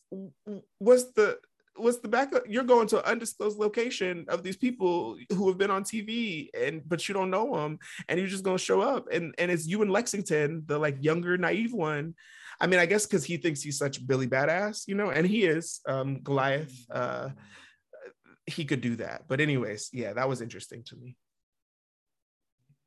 Sorry, the whole time you said backup plan, I stick in my head. I got a backup plan of a backup plan to back up a backup plan. And one, and two. And now you know what to do. That's not really what it sounds like. I fucked it up, but yeah, it's a great song. It's a great song by Big Boy. That song is Backup Plan. And I think I texted you about you and I were texting months ago about a backup plan or something, and you reminded me of that song, and I forgot how good that motherfucking album was, and I went back and listened, and that was like my I kept listening like for maybe like a month. Big Boy's because that was Speakerbox, right? I think so, yeah. I believe that was Speakerbox. Because what I would listen to in the past would usually be Love Below, and I forgot how good Speakerbox was, because in my head it was like I had a lot of nostalgia for Love Below. So I believe it's Speakerbox. But anyways, that song is great. Yeah. Our rendition of it is the Zoom lag makes it hard. And just my I'm not gonna make any excuses. I fucked it up, but I blame that on being tired. That and my musical abilities are not as developed as they could be. Yeah. So I don't have any notes until they actually start fighting. Let's get into it. Tell me what you thought. So when they get there, they end up walking in this corridor, like the actual stage, and then Fox is like, oh, it's a trap. Oh, we got you. Yes. No, she actually sounds kind of sexy. But what ended up happening is they have these walls kind of come in and close on them. It's like that scene in Resident Evil, the original Resident Evil, if you're Jill and you go into the room and you try to grab this emblem and you try to leave, but the door locks and then the the ceiling comes down and crushes you. Jill Valentine. It's so funny, the things I remember, because I never even played Resident Evil. I just watched Tommy play it a lot. Yeah. Shit scared me too. Oh, it scared the shit out of me. That first zombie. I remember it was a huge deal because they said that they scanned an actual human eye for the texture for that zombie's eye. Oh God. Yeah, that game scared the shit out of me. Yeah. But it was like that. It was very much like that. It was because they were actually saying stage, and that's true, but I think it's a set, like it's a pretty elaborate set that they have. And what she says is that these traps that they go through on TV are usually, not lethal. And she was like, but we juiced it up a little for you. Yeah, that's what she said. And when she said it, I had to read the subtitle because I was like, did she say they jizzed it up a little? Like I just didn't. I was like, what did they do? But they juiced it up. We juiced it up a little. Like zhuzh. So it was. She's speaking French. Yes, she was. So that happened, and you thought of Resident Evil, Ashley. Well, at that moment, yeah, which is funny, I didn't write that note. But then at one point, they start clawing through the metal. Yeah. And the first thing I wrote was metal bender? Question mark? Because the way they were bending that shit, they were like, I mean, I guess he was like punching it like with his claws and stuff, so it was like bending and stuff. But the way it looked, like I felt like I was watching Legend of Korra or something, because it looked like they were just like manipulating that shit. Yes. Yeah. Well, and at one point, Lexington goes off and almost gets spiked, like almost gets impaled by one of these, like what we would imagine are, stainless steel spikes. Maybe not stainless. maybe they're stainful spikes, stainful steel. You know what? They would be stainless steel. That's why you make knives out of it. Yes, right. So, and so it was, Lexington almost gets got, and then Goliath grabs him. And at this, somewhere around then, he's just so innocent. He says, "Cowards, I thought you fought with honor." And my note actually was the same. I was like, these mofos are strong because they're literally ripping through steel. But to be fair, they become stone. So like I was like, maybe some of the power transfers over. They're just so strong when they're living, because while they're sleeping they're stone. Who knows? But I don't know. They are ripped. They are fucking ripped. So yeah. Especially Goliath. Yeah. And then sometime after that, this is when Lexington says, "I'm never trusting anyone again," which was so, which was honestly so sad. It's a mood. Honestly, I get it, but it was so dramatic. Like it wasn't just like I'm like he didn't. The thing is, he didn't vet them. Like he had like a 2-minute conversation. So yeah, you can't just trust anyone after 2 minutes, right? And you have to figure out what do they want from you. But it just is so funny because they're out here fighting for their lives, literally about to die, and then he says, "I'm never trusting anyone again." You know what? That was a snarf voice right there. It was. Yeah, no, I did do a snarf. Yeah. Yes. And I also wrote, "Why is Fox always laughing?" Because she really was. I wish you could see Ashley when she first did the laugh, because she like put her hand over her mouth like because that's Fox's for real, like always laughing. Like it's just kind of ominous. You just hear it. They're in this trap and you just hear Fox off there laughing somewhere, which like honestly was so whack. Like if you're gonna hunt somebody or hunt something, and people do use traps, but I was like, y'all are whack, because there's like 5 of them or something, right? And it was only 2 of the gargoyles. It was unfair. I was upset a little bit. I'm not sure at which point this was, but I wrote tossed a steak knife. I think it might have been Fox. Somebody tossed a knife and it looked like a steak knife. Like it looked like she went into the kitchen and grabbed a knife. Like, and not like a chef's knife. I mean, just like a steak knife. That's what it looked. It was just like one of those cheap ass, like, when they just have like a little plastic handle and you can see the little bevels on it. And that's what it looked like she threw. I don't remember at what point this happened, but I remember that was my reaction. Because if you're throwing a knife, can you imagine being like, if somebody threw a knife at you and it was a fucking steak knife? I'd be so mad. That would be so upsetting. I would be so mad. Oh my God. Oh my God. Oh God. Yeah, you're right, Ashley. I don't remember when that happened. I do remember some knife throwing. I don't think I looked very much at the design of the knife, but I firmly believe you are right about it being a steak knife. All right. I don't have anything until Fox did the thing. So yeah, the only note I have is at one point it goes the commercial break. Like you could tell like that's how it was written, like, and it goes, we didn't actually have any commercial. And then I wrote, "Are they dead?" So I don't have anything. I don't have anything before that. So you can keep going.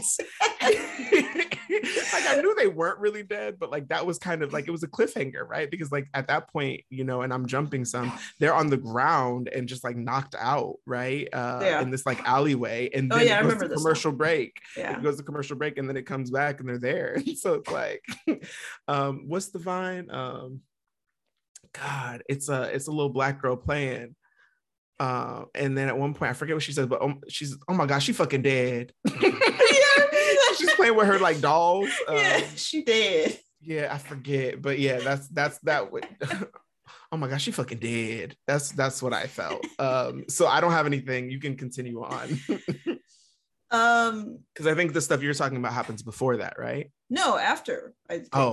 Because what ends up happening is they ended up getting their ass kicked, and like Anthony said, they thought that they was dead. Yes.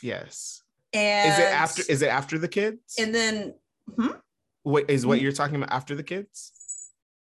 Because the kids come. Yeah, after the kids is what I'm talking about. Okay, so then I'll continue. So at one point I wrote Saved by the Kids, but they were little like quintessential American kids, because the like dream, the American dream is supposed to be like a wife and a husband and then 2.5 kids and a white picket fence. Like that's the dream, right? And it was this literally a blonde woman, a brown, like a white man but with brown hair, and then 2 kids. They're both blonde, and they're all excited. They came up, right? And so they were about to be dead, but then these kids come up, which gives them time to recover.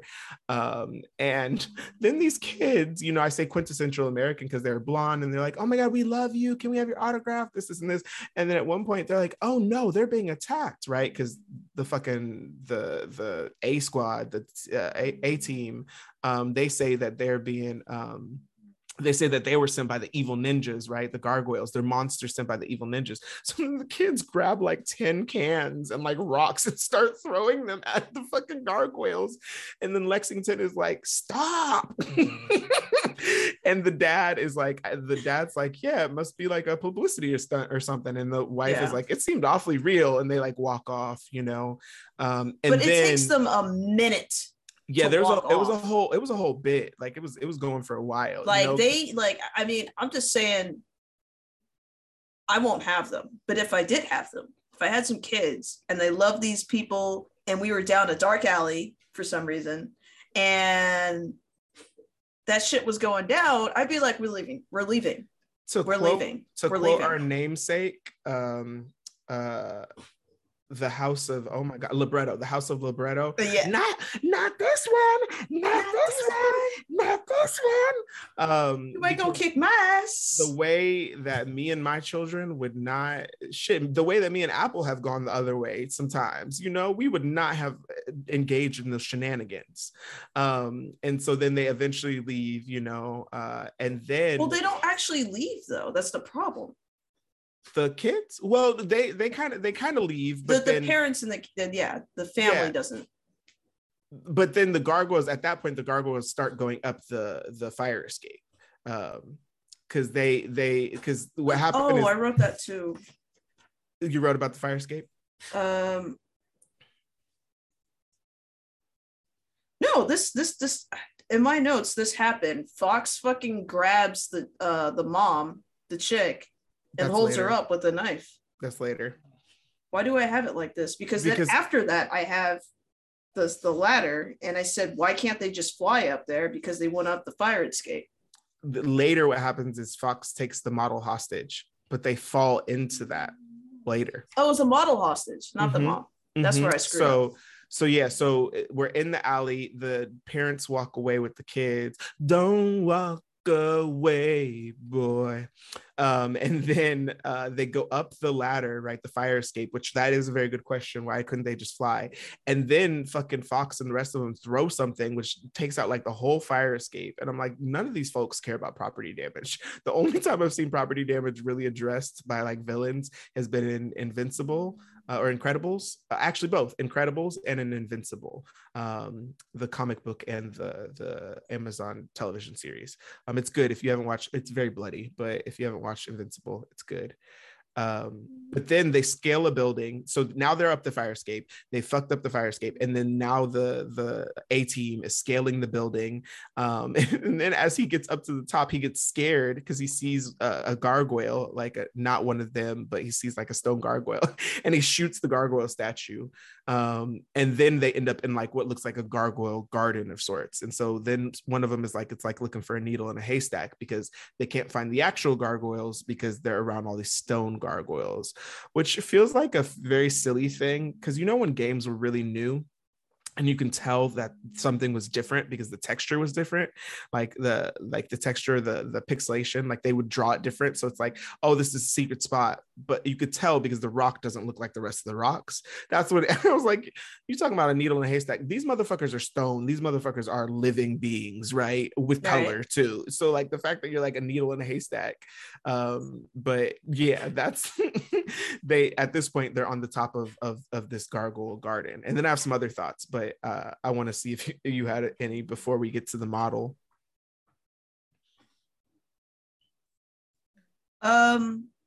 Well, you answered the question that I wrote down because the way I had remembered it is the gargoyles go up the fire escape.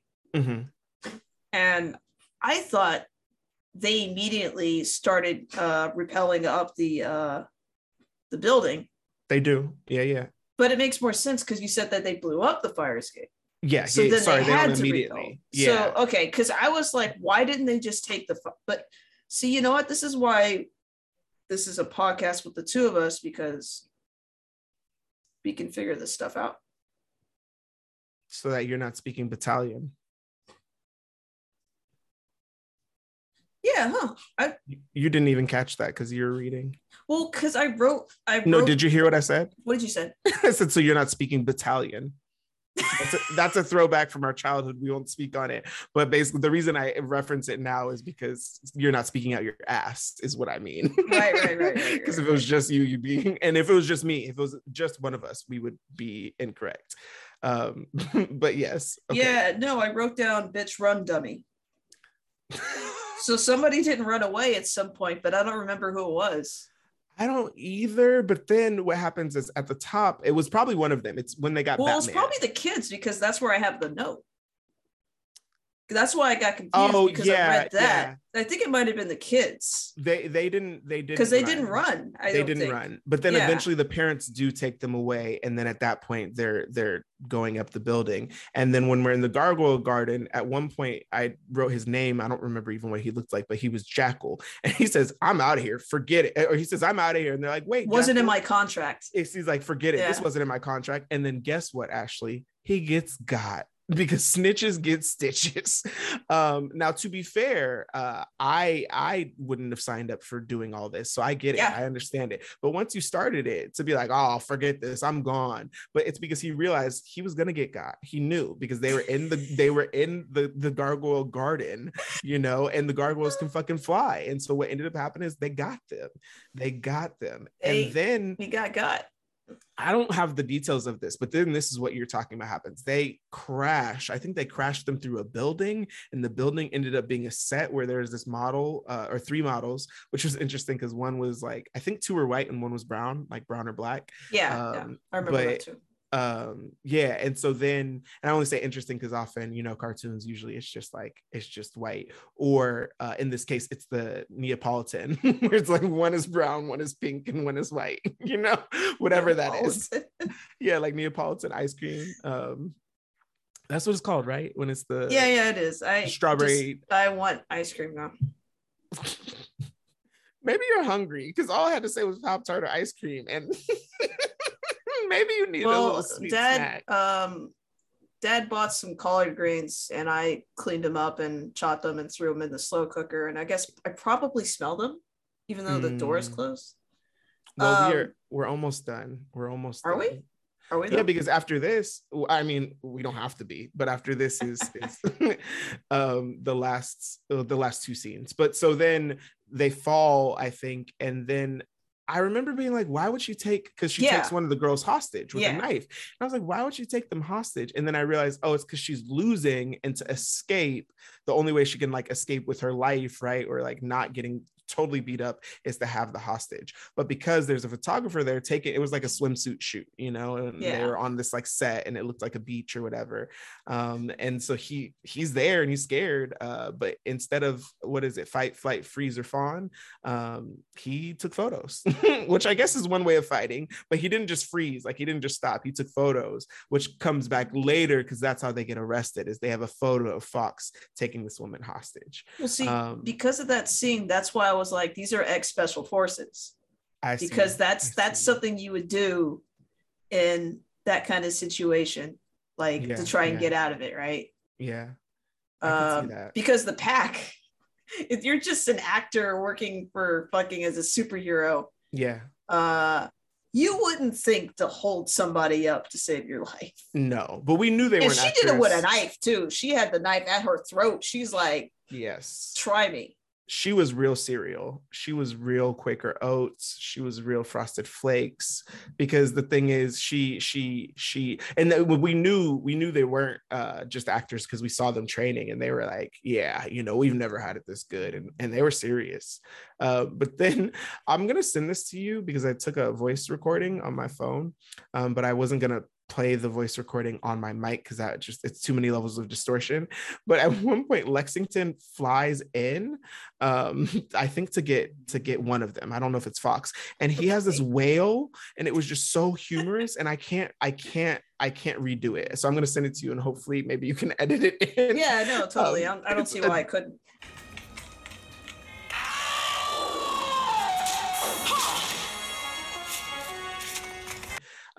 And then the next thing that I have written down is that finally Wolf, who's like the main guy who's annoying, the main A-Team dude. He says, finally some real action, which I thought my note is finally some real action. Wolf says after playing dirty the whole time. And then I wrote bootleg ass Wolverine because the fuck, you know what I mean? Like I was mad. I was have you ever played Skyrim? No, I've only seen play like footage of it. Oh, he reminds me of this character when you join the companions, which is the fighters guild. Yeah. You have, when you start off, you have a shield brother, and your shield brother, I forget his name now, but the voice actor sounds just like him, and he's a big guy, and he's like, yeah, you need a shield brother. You know what I mean? Like he's like that. He's kind of big guy. I mean, that's also how you turn into a werewolf, because they are all werewolves at some point. In Skyrim? So yeah, so he kind of reminded me of him, like just kind of an almost werewolf type dude. Yeah, yeah. Well, and I hadn't even thought about him as a bootleg ass Wolverine until I realized his name was Wolf, you know, and he had a bit of like not quite the sideburn and like facial hair, but it was similar. It was like it was similar enough to where I was like, I think they maybe did this on purpose. Wolverine, you know? And Wolf aren't the same. Just no, so you know. I know. Just so you know. Thank you. Okay. Thank you. Yeah. Yeah. Yeah. Yeah. Yeah. You know, I hate it because we do these podcasts, and then Anthony sends me all these memes that I've never seen. Mm-hmm. And then for the next forever, I just keep thinking about those dumbass memes anytime something happens. But like, Anthony's the only person that would get it. You could always text me. And there's one that I don't know that I'm gonna send you because it's from this video and people have been using it. The thing about TikTok is sometimes people, it can be funny as fuck, but sometimes people use sounds that I'm like, yo, you should not be using this. And there's one video of this woman talking about some shit that happens. And at one point she says, you fucking knew. And I don't want to do her vocal intonation because like she was, and I don't know the full story, but she was dealing with some stuff with this man who like was not good. But someone did it, and I had like heard a few of these videos, and I was like, oh, these are funny, you know, because like she sounds like distraught, but like I thought it was from like a show or something. But she's really distraught, and she's like, you fucking knew. And I'm like, oh damn. And there's a have you heard of fucking, he's not a real doctor, but Dr. Umar Johnson? That sounds familiar. He's a hotep, right? Oh no. Yeah, and so like he because he's a hotep, he has some funny clips, right? You know, and like some funny sound bites. And so one of them is like, I have your competition on the other line. I'm sorry, I can't talk to you. I have your competition on the other line. And so people would use it, but because sounds get popular, some of them only stay in Black Talk, right? Or Black TikTok.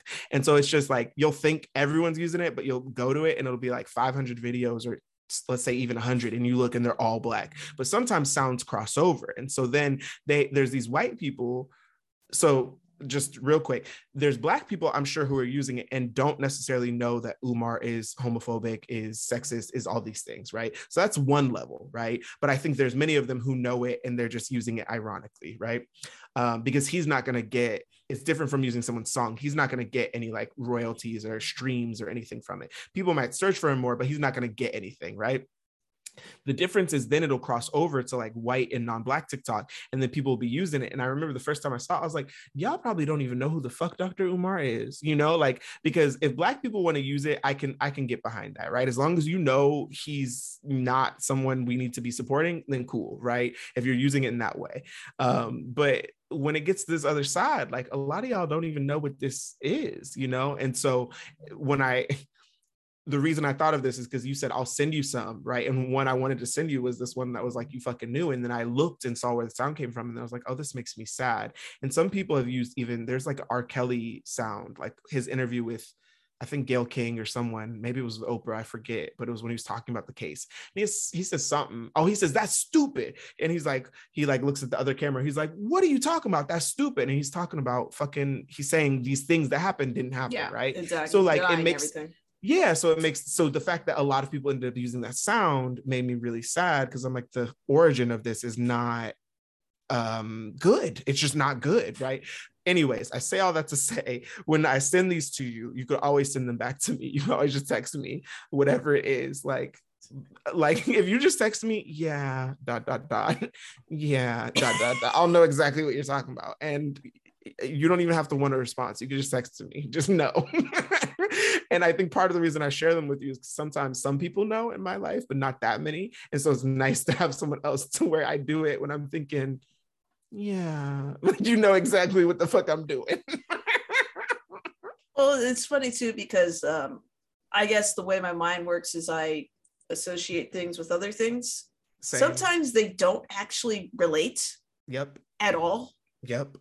Which confuses people in conversation. Right. So I'll be talking about Pop-Tarts.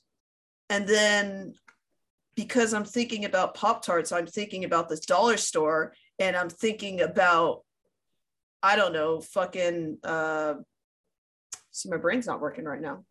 But, you know, something like really dumb, like LA's totally awesome, right? Because they got that there. Yeah, yeah. And people would be like, how the fuck did you go from that to... Yep. But I think that's honestly how we got good at tracing our thoughts back, because we've had to do it for other people, you know, because we get somewhere and it's in my mind, I think about it as like it's like a tree, like a decision tree, and it just branches out. And so by the time you get over here, you don't know how you got over here, but in our heads we know it because there was a link, right? And so that's sometimes what I'll be like, this is unrelated, but it's really related, because in my head it's related. But if I say it's somebody else, it's not. Like you're going to reference Dragon Ball Z because I said, I don't know, marshmallows. And when you think of marshmallows, you think of Majin Buu, right? And when you think of Majin Buu, you think of Dragon Ball Z, right? But to someone else, they're going to be like, how the fuck did you get from marshmallows to... Well, that's not the worst one, because that's Majin Buu looks pretty... he looks like a marshmallow. He was puffy. But yes, you know, we get places where people don't necessarily understand how we got there. So yeah, I think I didn't think about it, but that's probably why we can track back, like, how did we get here? Because we have to do it for other people, because it makes sense in our head, you know, but it doesn't make sense to other people, which I have to understand makes sense. You know what I mean? I can see why you would get confused how I got from a 30-inch monitor to a clear water bottle. Like, the fuck do those have to do with each other? But in this case, my monitor, which I don't think is 30 inches, but my external monitor, gift from a friend, they weren't using anymore, is in front of me, and then my clear water bottle's to my left, you know? So it's like that simple. And then later when we're talking about it, I may remember that those two things were there when I was recording, you know? So anyway.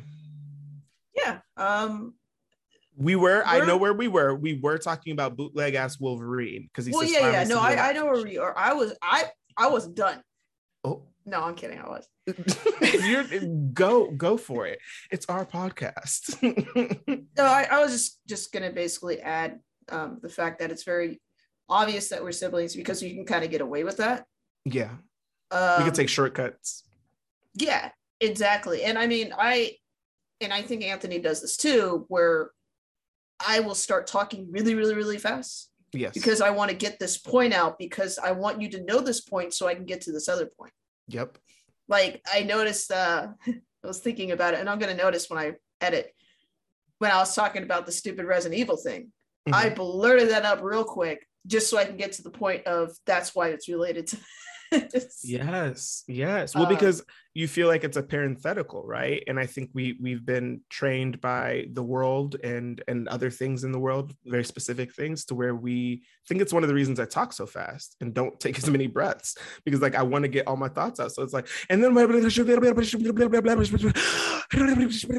because like I think that people don't want to hear me, right? And so then, but that's not true. Like, yes, there are some people who don't, but okay, and right, like, so ultimately we talk fast, and then as you said, we talk faster because you're like, well, this isn't quite relevant to other people, but it is to me, so I'm going to get really past this so you understand where I got to here, because we don't, you know, we're both self-conscious about taking up too much space, and so then we shrink ourselves, you know. Yes, exactly. We're self-conscious about being too talkative, being annoying, whatever it is, and those things can be true with certain people, but those are not a default. We're not, you know, like, you're not, neither of us are by default, like, you know, inherently annoying or inherently too talkative, or, you know, but we've been taught in many ways through many measures, and then it's been reinforced that we talk too much, right? Or we're boring, or we're not good at this or whatever. So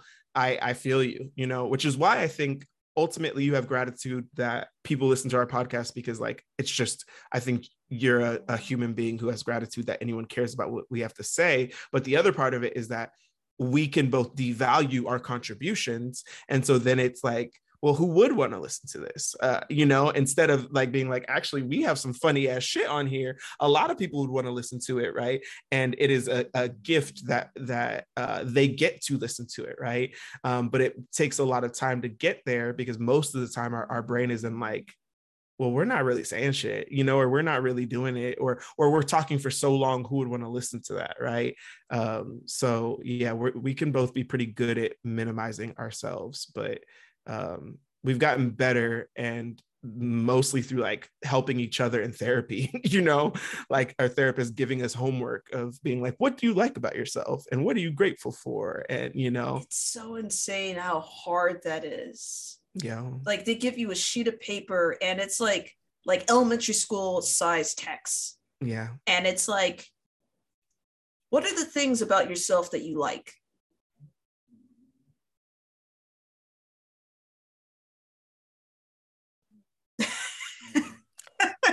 Radio silence. I'm not cutting that out. don't. And when I go inside on Saturdays, there's this one dude, Nephew. He's really funny, really charismatic. He just turned 40 recently. Shout out to Nephew. I don't know that he'll ever listen to this, but if he does, shout out to Nephew. And he'll clap, like we clap for people when they're going. We do. It's called No More Tears, and it's violence prevention workshops and stuff. And part of that is finding out where the violence in you comes from, how you perpetuate it, all of that. And so we have people who come in for this like 12-week workshop, and so they're new. And when someone speaks, right, often we'll clap after, and when one of the facilitators speaks, we'll clap as like they're walking up or as they finish. And so nephew will say, give a round of applause for Nephew as he's walking up, right? And like I like, and so like usually we would give a round of applause, right? But like he's saying like, give me a round of applause, like as he's doing it, and he'll give himself one. And I had made a comment, and people often make a comment about it. We laugh, you know, and then what he said, you know, and I because he said it, there's sometimes where things should not be shared outside of it because of the context he said it. I feel comfortable sharing it. He was like, there once upon a time I didn't like, he was like, I like myself a lot, or I love myself a lot, or something like that. So once upon a time I didn't like myself very much. True story, you know. And then he continued on, but he was being real, you know. And so ultimately, sometimes you got to be the one to gas yourself up, and it's a trip because we can, like, if you go on Instagram or you find something about somebody or whatever, sometimes you could be like, well, they think they're the shit. They think, and really it's just projection, because honestly, we want to feel that good about ourselves. We want to feel like the bad bitch. We want to feel this smart. We want to feel this fine, whatever. So I have to catch myself sometimes where I'm thinking like, you know, they think they're this or they think they're that. And I'm like, actually, I don't know what the fuck they think. They just posted this photo and said feeling 30 and fine or something, you know? And I'm thinking like, they think everybody wants them. Who the fuck knows, you know? And even if they do, good, you know, they should think that. We should all be thinking that, as long as that doesn't then in turn have you treat other people unkindly, right? You know, that's a different thing. But we should have very high opinions of ourselves because we're the ones who spend the most time with ourselves. So to your point about like the silence of what do you like about yourself, that shit is hard, you know, especially when you're answering not just in relation to other people. Like, oh, what's good about Ashley? Well, she takes care of her dogs really well, you know? Well, she does this. Like, no. Like, what is Ashley? Like, what is good about Ashley? Ashley's funny. Ashley's silly. Ashley's smart. Ashley's these things, right? But saying that about yourself, ooh, baby.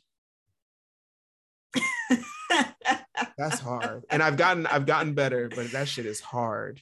Because you can also say it, right? You can identify it, but it's another thing to actually believe it. That's the hard part right there. I mean, because you know, you get that piece of paper enough times, you know, okay, all right, smart, funny. Yep. Whatever. Yep. But you don't actually think like, oh yeah, no, that is true. Mm-hmm. So yeah, it's.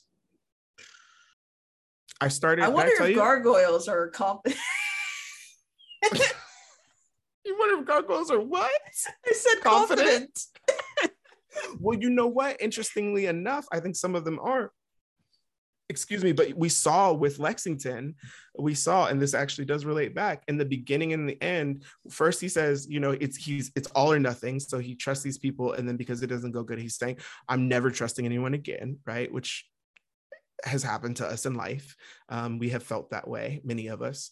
I would argue damn near all of us when we've been hurt at some point, maybe in adulthood, maybe in childhood, but we've definitely been like, shit, I trusted you. You fucked it up. I'm not trusting people again. I'm not going to open my heart. And then at the end where he's like, he's like profusely, he's being very self-deprecating, and he's self-loathing, and he's profusely apologizing. Like, I can't believe I did that. I can't believe I led you into this trap, And then this is actually the only other note I have is after the fight, they get saved by 12. They get saved by the cops, actually, because the gargoyles are like, we're gonna let the cops handle. Yeah, I forgot about that. And then they fly away, and then the villains get caught. Yes. And so in the last scene, right, or almost the last scene, at one point I wrote down the line, Goliath says, because he's beating himself up. He's like, damn, I can't believe I did this. He says, no, Lexington, you were right. We can't hide from the world. We must live in it. And then he continues on, and he repeats some of the stuff that Lexington was saying earlier, that we must look for, I think kindred spirits was the word he used. Yeah, sounds about right. And we must look for allies. Otherwise we'll be alone forever. And he's right? Because there's only, I think there's only like 5 or 6 of the gargoyles, right, who are living from 1,000 years ago. They don't need, but one would, I mean, they do. Like, we know, at least this, not even just as humans, we know that animals do have friendships, right? And the animals have kinship. And we do not survive without kinship and care. You can't just live on your own. You can't. So it was really to our point, right? We see that Lexington, he really, your question of are they confident? He's not, and he may have been before, but then he went out on a limb, right? And invited these people, and then put himself and someone he looks up to in danger, right? And they could have, not only were they seriously hurt, because them wounds were serious, but also they could have died, right? So then he's feeling really bad. And then that's the type of thing that can fuck up your confidence forever. That happens to you as a kid, you know what I mean? You're 8, you're 12, shit, you're 16, it doesn't matter. And that completely changes how you see the world.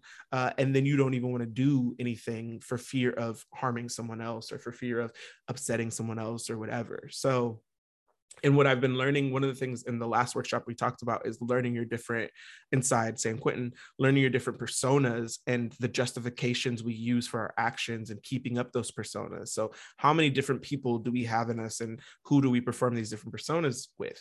And one of the things I was thinking is that, like, one of my personas is that of like the agreeable person, right? Like, I'm nice and agreeable. And what happens if I base my value on like affirming someone, agreeing with someone, but what they're saying is harmful to me or to someone else, or what they're doing is harmful to me or someone else, it sucks, because then that persona of me being so nice, and Anthony doesn't cause any problems, I have to shut that persona off, or turn on a different one, or be my real self, and be honest, like, yo, this isn't cool. But when I do that, if I value being agreeable, or so much, people have been like, yeah, I really like Anthony because Anthony doesn't cause no waves. I'm scared to cause a wave, because now the people who are in my life, whether they be friends or family, I'm worried that by causing a wave, I'm going to cause conflict, right? And instead of me thinking about, well, actually the conflict started when the person who was doing harmful behavior, saying harmful things, that's when the conflict started. I'm just responding to it, right? But in my head, then it's like, well, shit, I don't want to do this. And so when we were thinking about, personas over the weekend, today, Sunday, that was one thing I was thinking about, or because a lot of the men inside were talking about the persona they have to put on inside prison, because even though they're doing this work in the group, right, to survive, especially at a higher level prison, where there are less groups and it's more violence on the yard and cells and all of this, you have to put on this tough guy demeanor. You have to do this, right? Because that is literally your survival. But that persona is not who you are, but we justify it. And after years of playing a certain persona, we start to believe it. You know what I mean? We really do. Right. So it's, yeah, I think about, I think about watching with Lexington, that it was really beautiful that this like father figure type person, Goliath, is like, no, you were actually right. We do need to take caution. We can't trust everyone, but we do also, he says, we can't hide from the world, which is true, So shout out to Gargoyles and to us for being able to take, that's the fun thing, right? Is like we could talk shit, we can analyze it, but we can always take something away from these cartoons. And anything, honestly, the way that you and I work, we could always take something away from something, even if it's, I don't want to do it this way, or I like this or whatever.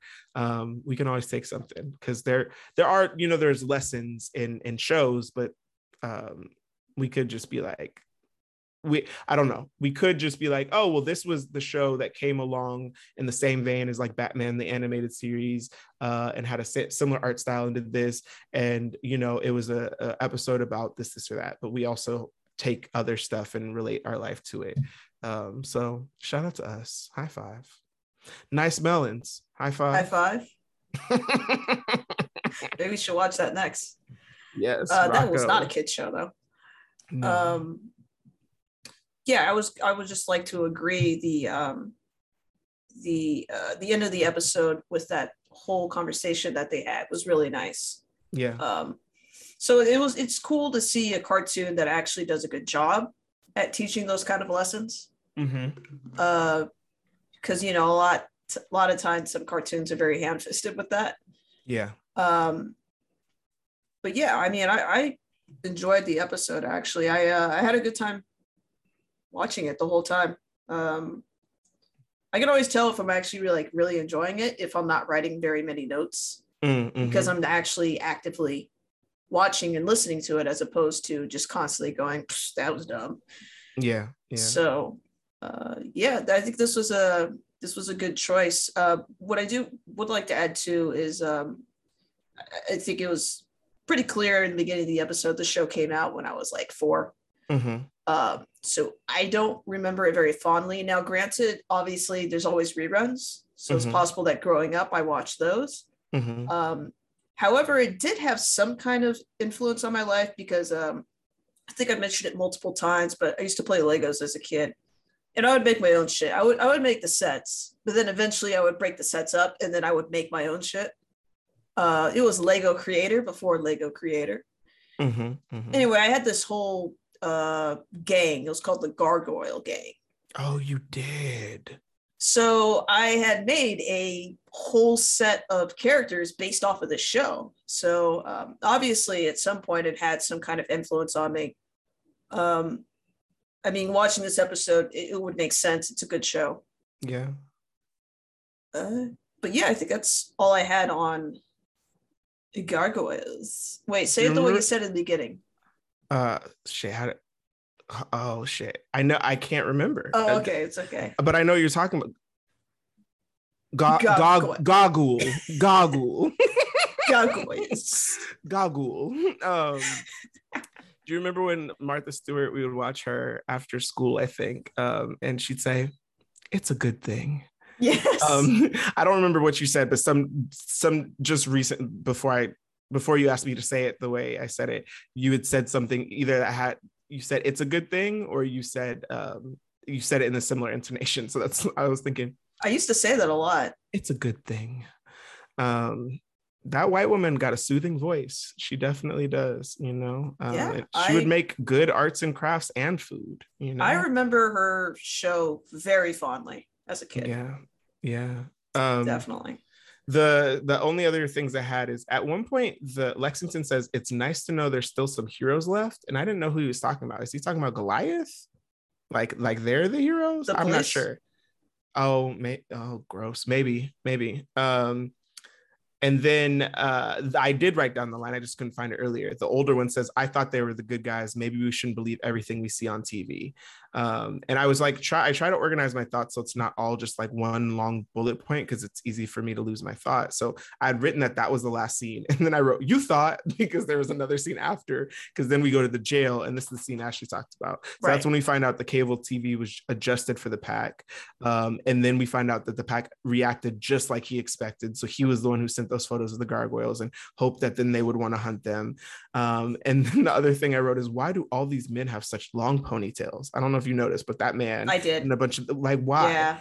And then maybe because it's the 90s, maybe they're thinking people from the 70s who had long ponytails were evil. And so they were like, no, you hippies. The other Dirty two, hippies.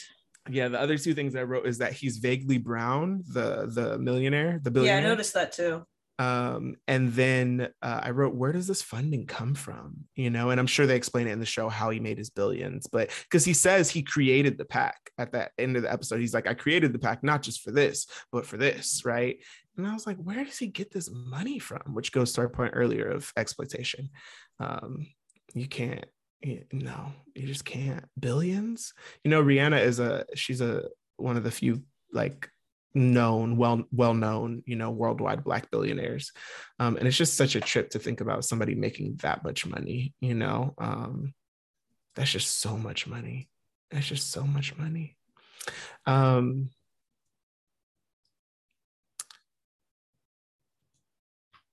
I feel like if I had that much money, I would give it away to somebody because well, I you wouldn't know, want that much money. It's not like, oh, I want to be, want to give out money because I'm a good person. I just wouldn't want that much because that's like responsibility at this point, right? yeah, it's Because a I mean, lot of there's only a responsibility. finite amount of money in the world.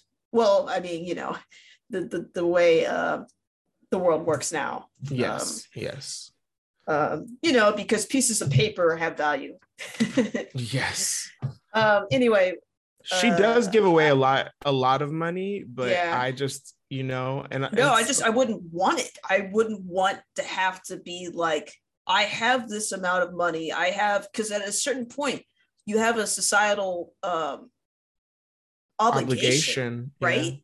Because how duty, can you yeah, not? yeah, yeah, yeah. I don't know. um yeah, I can't. I've never made six figures, you know, and like that's not, and I live in the Bay Area, like the median I think is like in Oakland is like 75,000.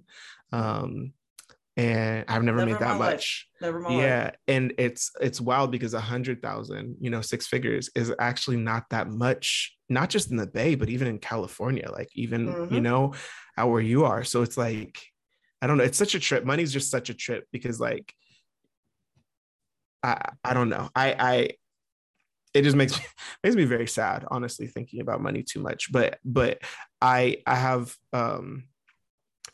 professors don't actually make that much usually unless like you're at a top institution and you've been there for years and you're tenured and usually white but not exclusively, particularly in like sociology and stuff. You can make more if you're in like a business school or you're doing economics and some other stuff.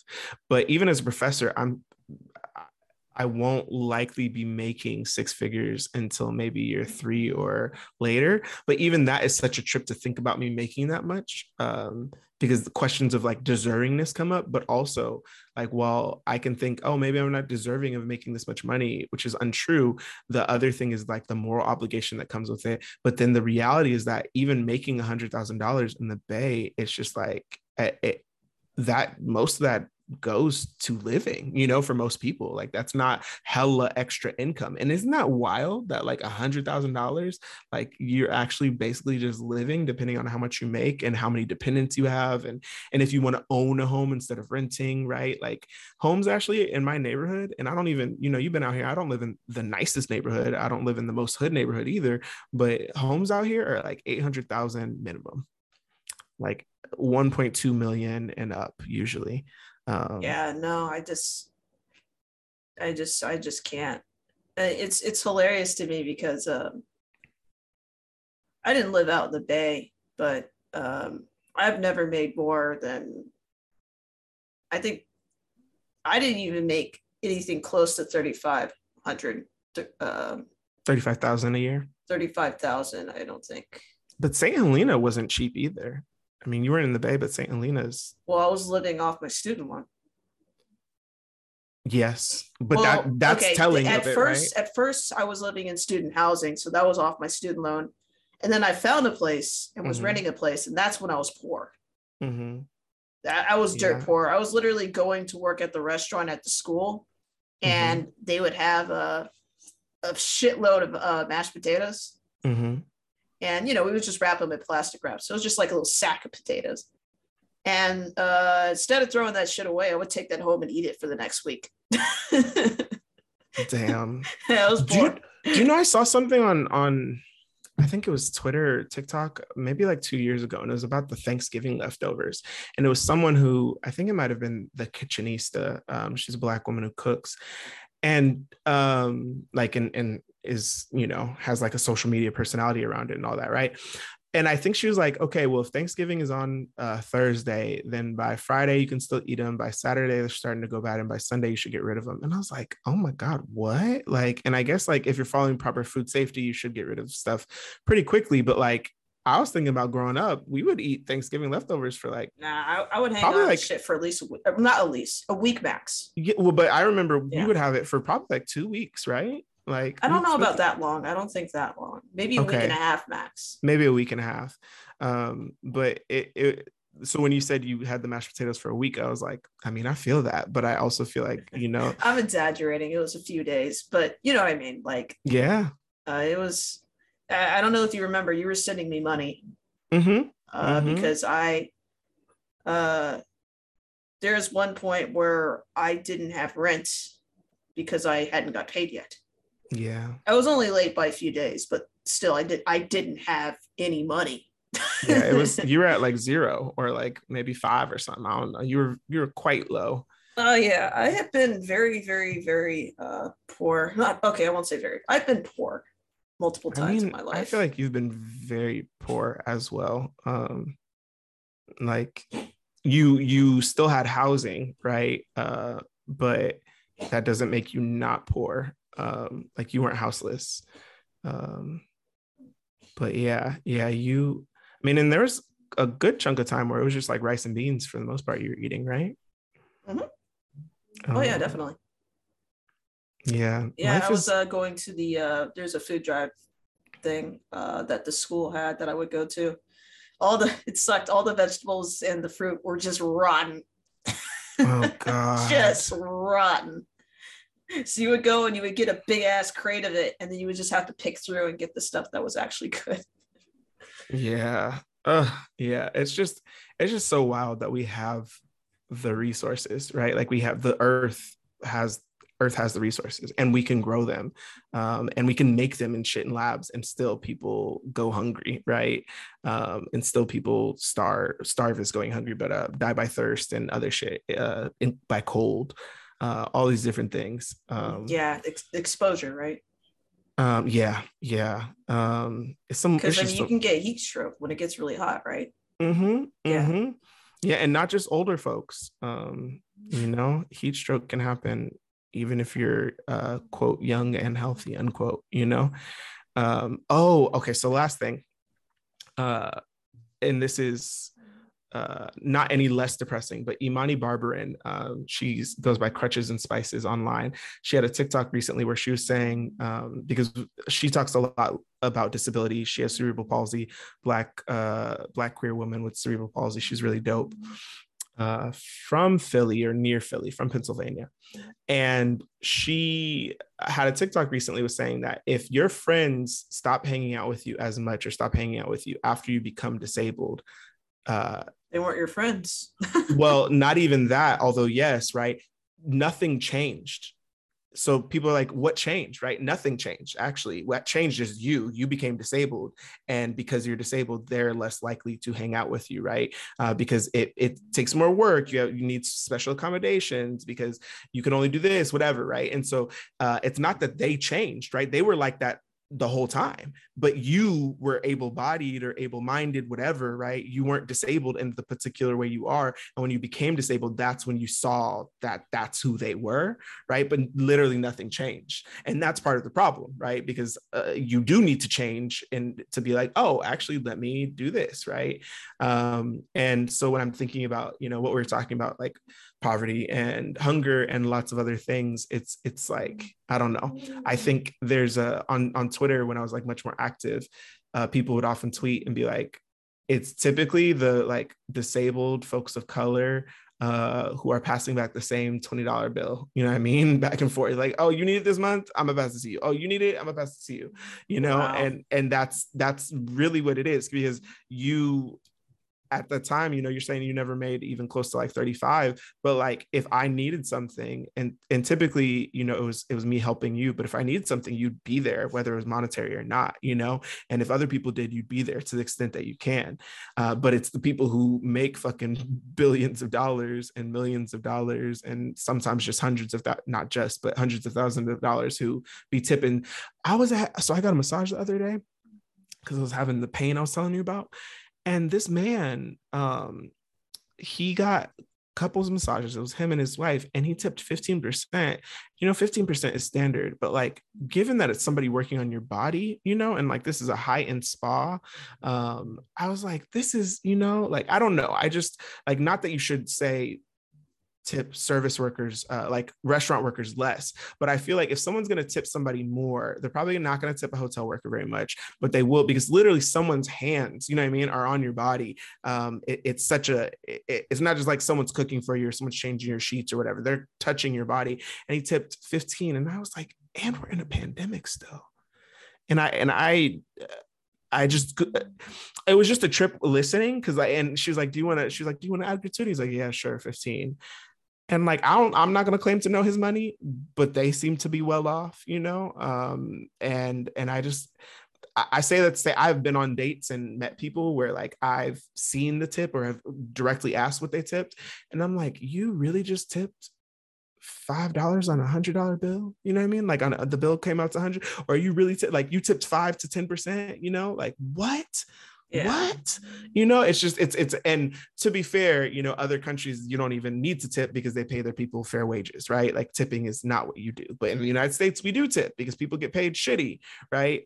So just humans are just wild to me, and we've talked about this before, because we're both very loving, sometimes gullible, often gullible, naive people, and we want better for the world and for each other. And so then we see people treating each other as crappy as we do as humans, not specifically you and me, but all of us. It's like, damn, what, to quote Cardi B, what was the reason? I don't know what was the reason. And there's many reasons. People are hurt, people are angry, people want to exercise power over each other, people don't even think about it, people don't care. But either way, it just makes me very, very sad. And if you don't know, okay, whatever reason you don't know, not necessarily about tipping, whatever you're doing, but sometimes people do know and they don't give a fuck, and we can't stop that. But it does make me sad.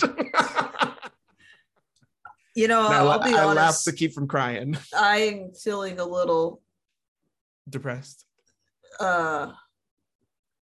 embarrassed. You be tipping 5%. I used to get a massage, but it was a private practice. I would go to this woman's house. Yeah.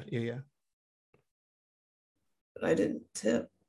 I just gave her the money because that's what she asked for. Did you know you were supposed to tip? No. So that's the thing, right? She was always really nice to me.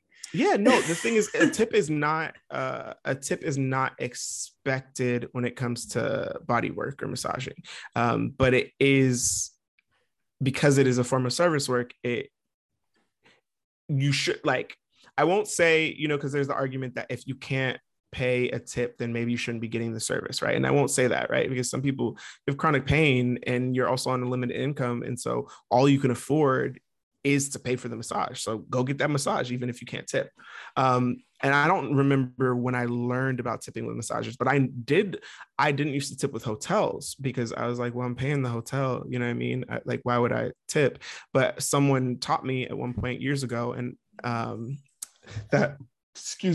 that you can leave a tip for the service workers, right? And should, because they often have to clean so many fucking rooms. They're not paid very well. They're not treated very well often. And so I in my head, I'm paying for the hotel. So like, why would I leave? Like, when you leave, you can leave a tip on the, on the counter, on the bed or whatever.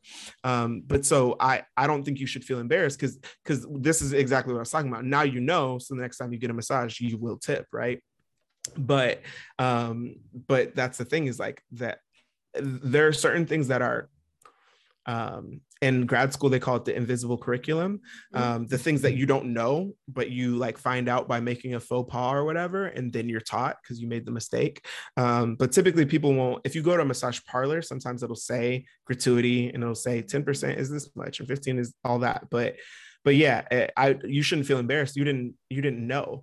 And that's the thing, right? I think we can get on our high horse and be like, well, how wouldn't you know? Someone was working on your body and you didn't think to tip them, but you're thinking like they're charging for their service, right? So like they're going to charge whatever they need to charge and that should cover the service. You're not thinking on top of that, I'll tip. You also should tip when you get tattoos. You know what I mean? Well, I knew that.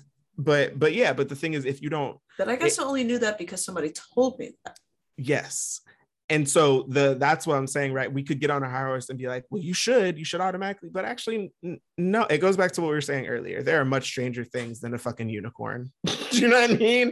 That actually exist. Like callback. That actually exist in this world. Callback. So maybe someone who's listening will now reconsider like, oh shit, maybe I should pay someone when I get a massage. And remember, we went out to eat for your birthday, and then dad paid for the food, and then I asked him, do you want to leave a tip? And I wasn't asking him to judge. He was paying for it, but I was on my phone with the app, and I was like, do you want to leave a tip? And he was like no. He's like, should I? He was like, we're picking it up, and then I was like, no, you don't have to. I was like, because of the pandemic and like people having to work these jobs that are front facing, like I can work at home for the most part. Not everyone has that opportunity. So because they have to work and they are on the front lines of potentially getting sick, I will often tip even if I'm doing a pickup, but that's not a requirement, right? And that's something that like, honestly, given my financial situation, maybe I shouldn't do, because like, do I have it like that? So, but like, I wasn't judging dad, but I asked, and it was funny because he just was like, why would I? Like, because he was like, what is the service, right? Because the service is usually your server, right? But the service is whoever's cooking and manning the restaurant. But yeah, it's hopefully someone listening now learned. Well, hopefully actually everyone's already doing the best they can with regard to service work, but if not, then we taught somebody something, and it's a good thing. It's a real good thing. Oh, actually, I'm sorry, that's Twilight Zone. What's Twilight Zone? It's a good thing. It's a real good thing. But it's a good thing. It is Martha Stewart. Right? Well, yeah, but when I said it's a real good thing. Do you remember that episode where it was the kid who had psychic powers and he took over this town? Yes. And everybody was like, oh man, we can't mess with Anthony. It's a good day. It's a real good day. Yep. That's basically, now that you have Disney Plus, you might want to look into WandaVision. That's basically WandaVision. It's really good. You know what's funny? I saw the last episode. You didn't like it? No, it seemed good. It's just, It's funny to me because I had never seen it before, and dad was watching it. Yeah. And I sat down, I watched it, and it was the last episode.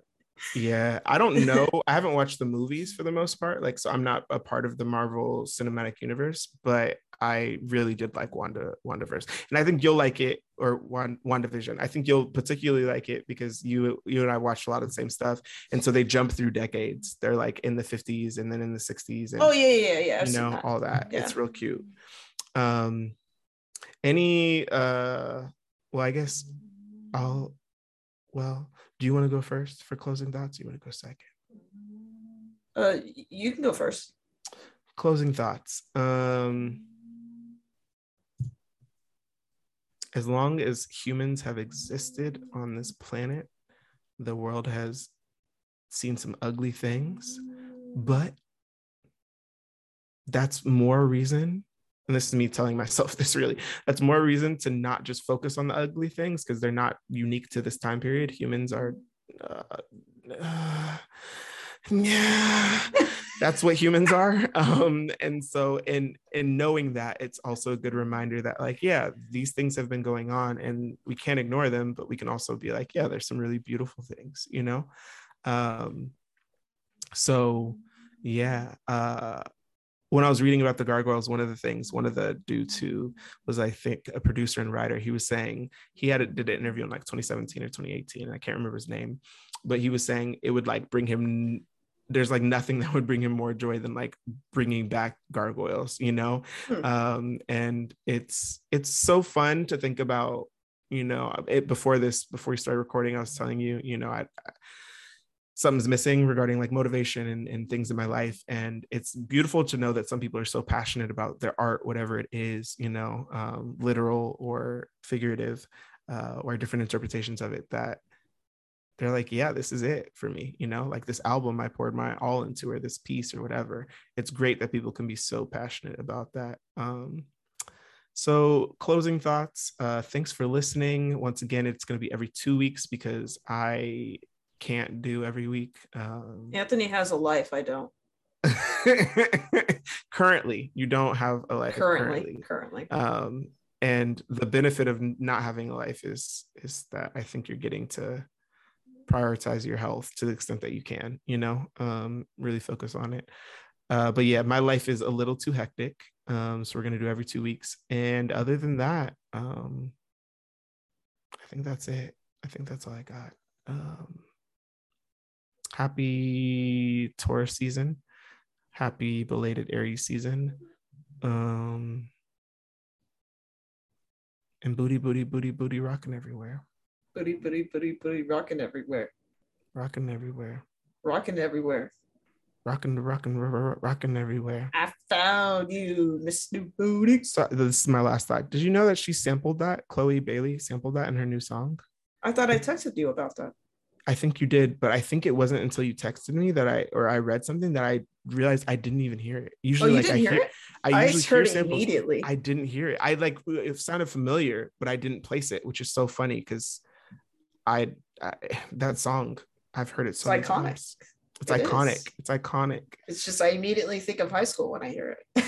Yes. Which is not good. I mean, but I like the song. Is it not good? Is it? Okay, I'm done. You get the last words. All right, I'm gonna do what you do. Closing thoughts. I thought Anthony just drank some water right as I said that. Oh man. Anyway, yeah, I enjoyed Gargoyles. I thought it was well animated. The voice acting was great. The writing was great. I thoroughly enjoyed actually watching it. And it's definitely one of those shows that's good for kids and good for adults. And then last thing I would like to say is I would actually like to thank the podcast Old and Dusty, because Anthony has been pretty stressed and busy. And I'm just going to put you on blast. You were feeling a little down before we recorded. And I think listeners would agree, just listening throughout the podcast, Anthony felt a lot more, well, I guess happy. Just like brightened up a lot more, which is awesome. I love to see it. I love to hear it. Listeners love to hear it.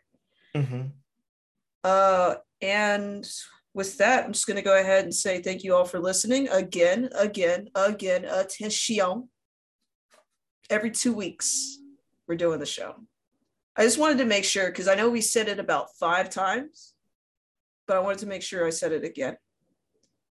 All right. Thank you for listening. Y'all have a good one. I'm going to tell. Stop.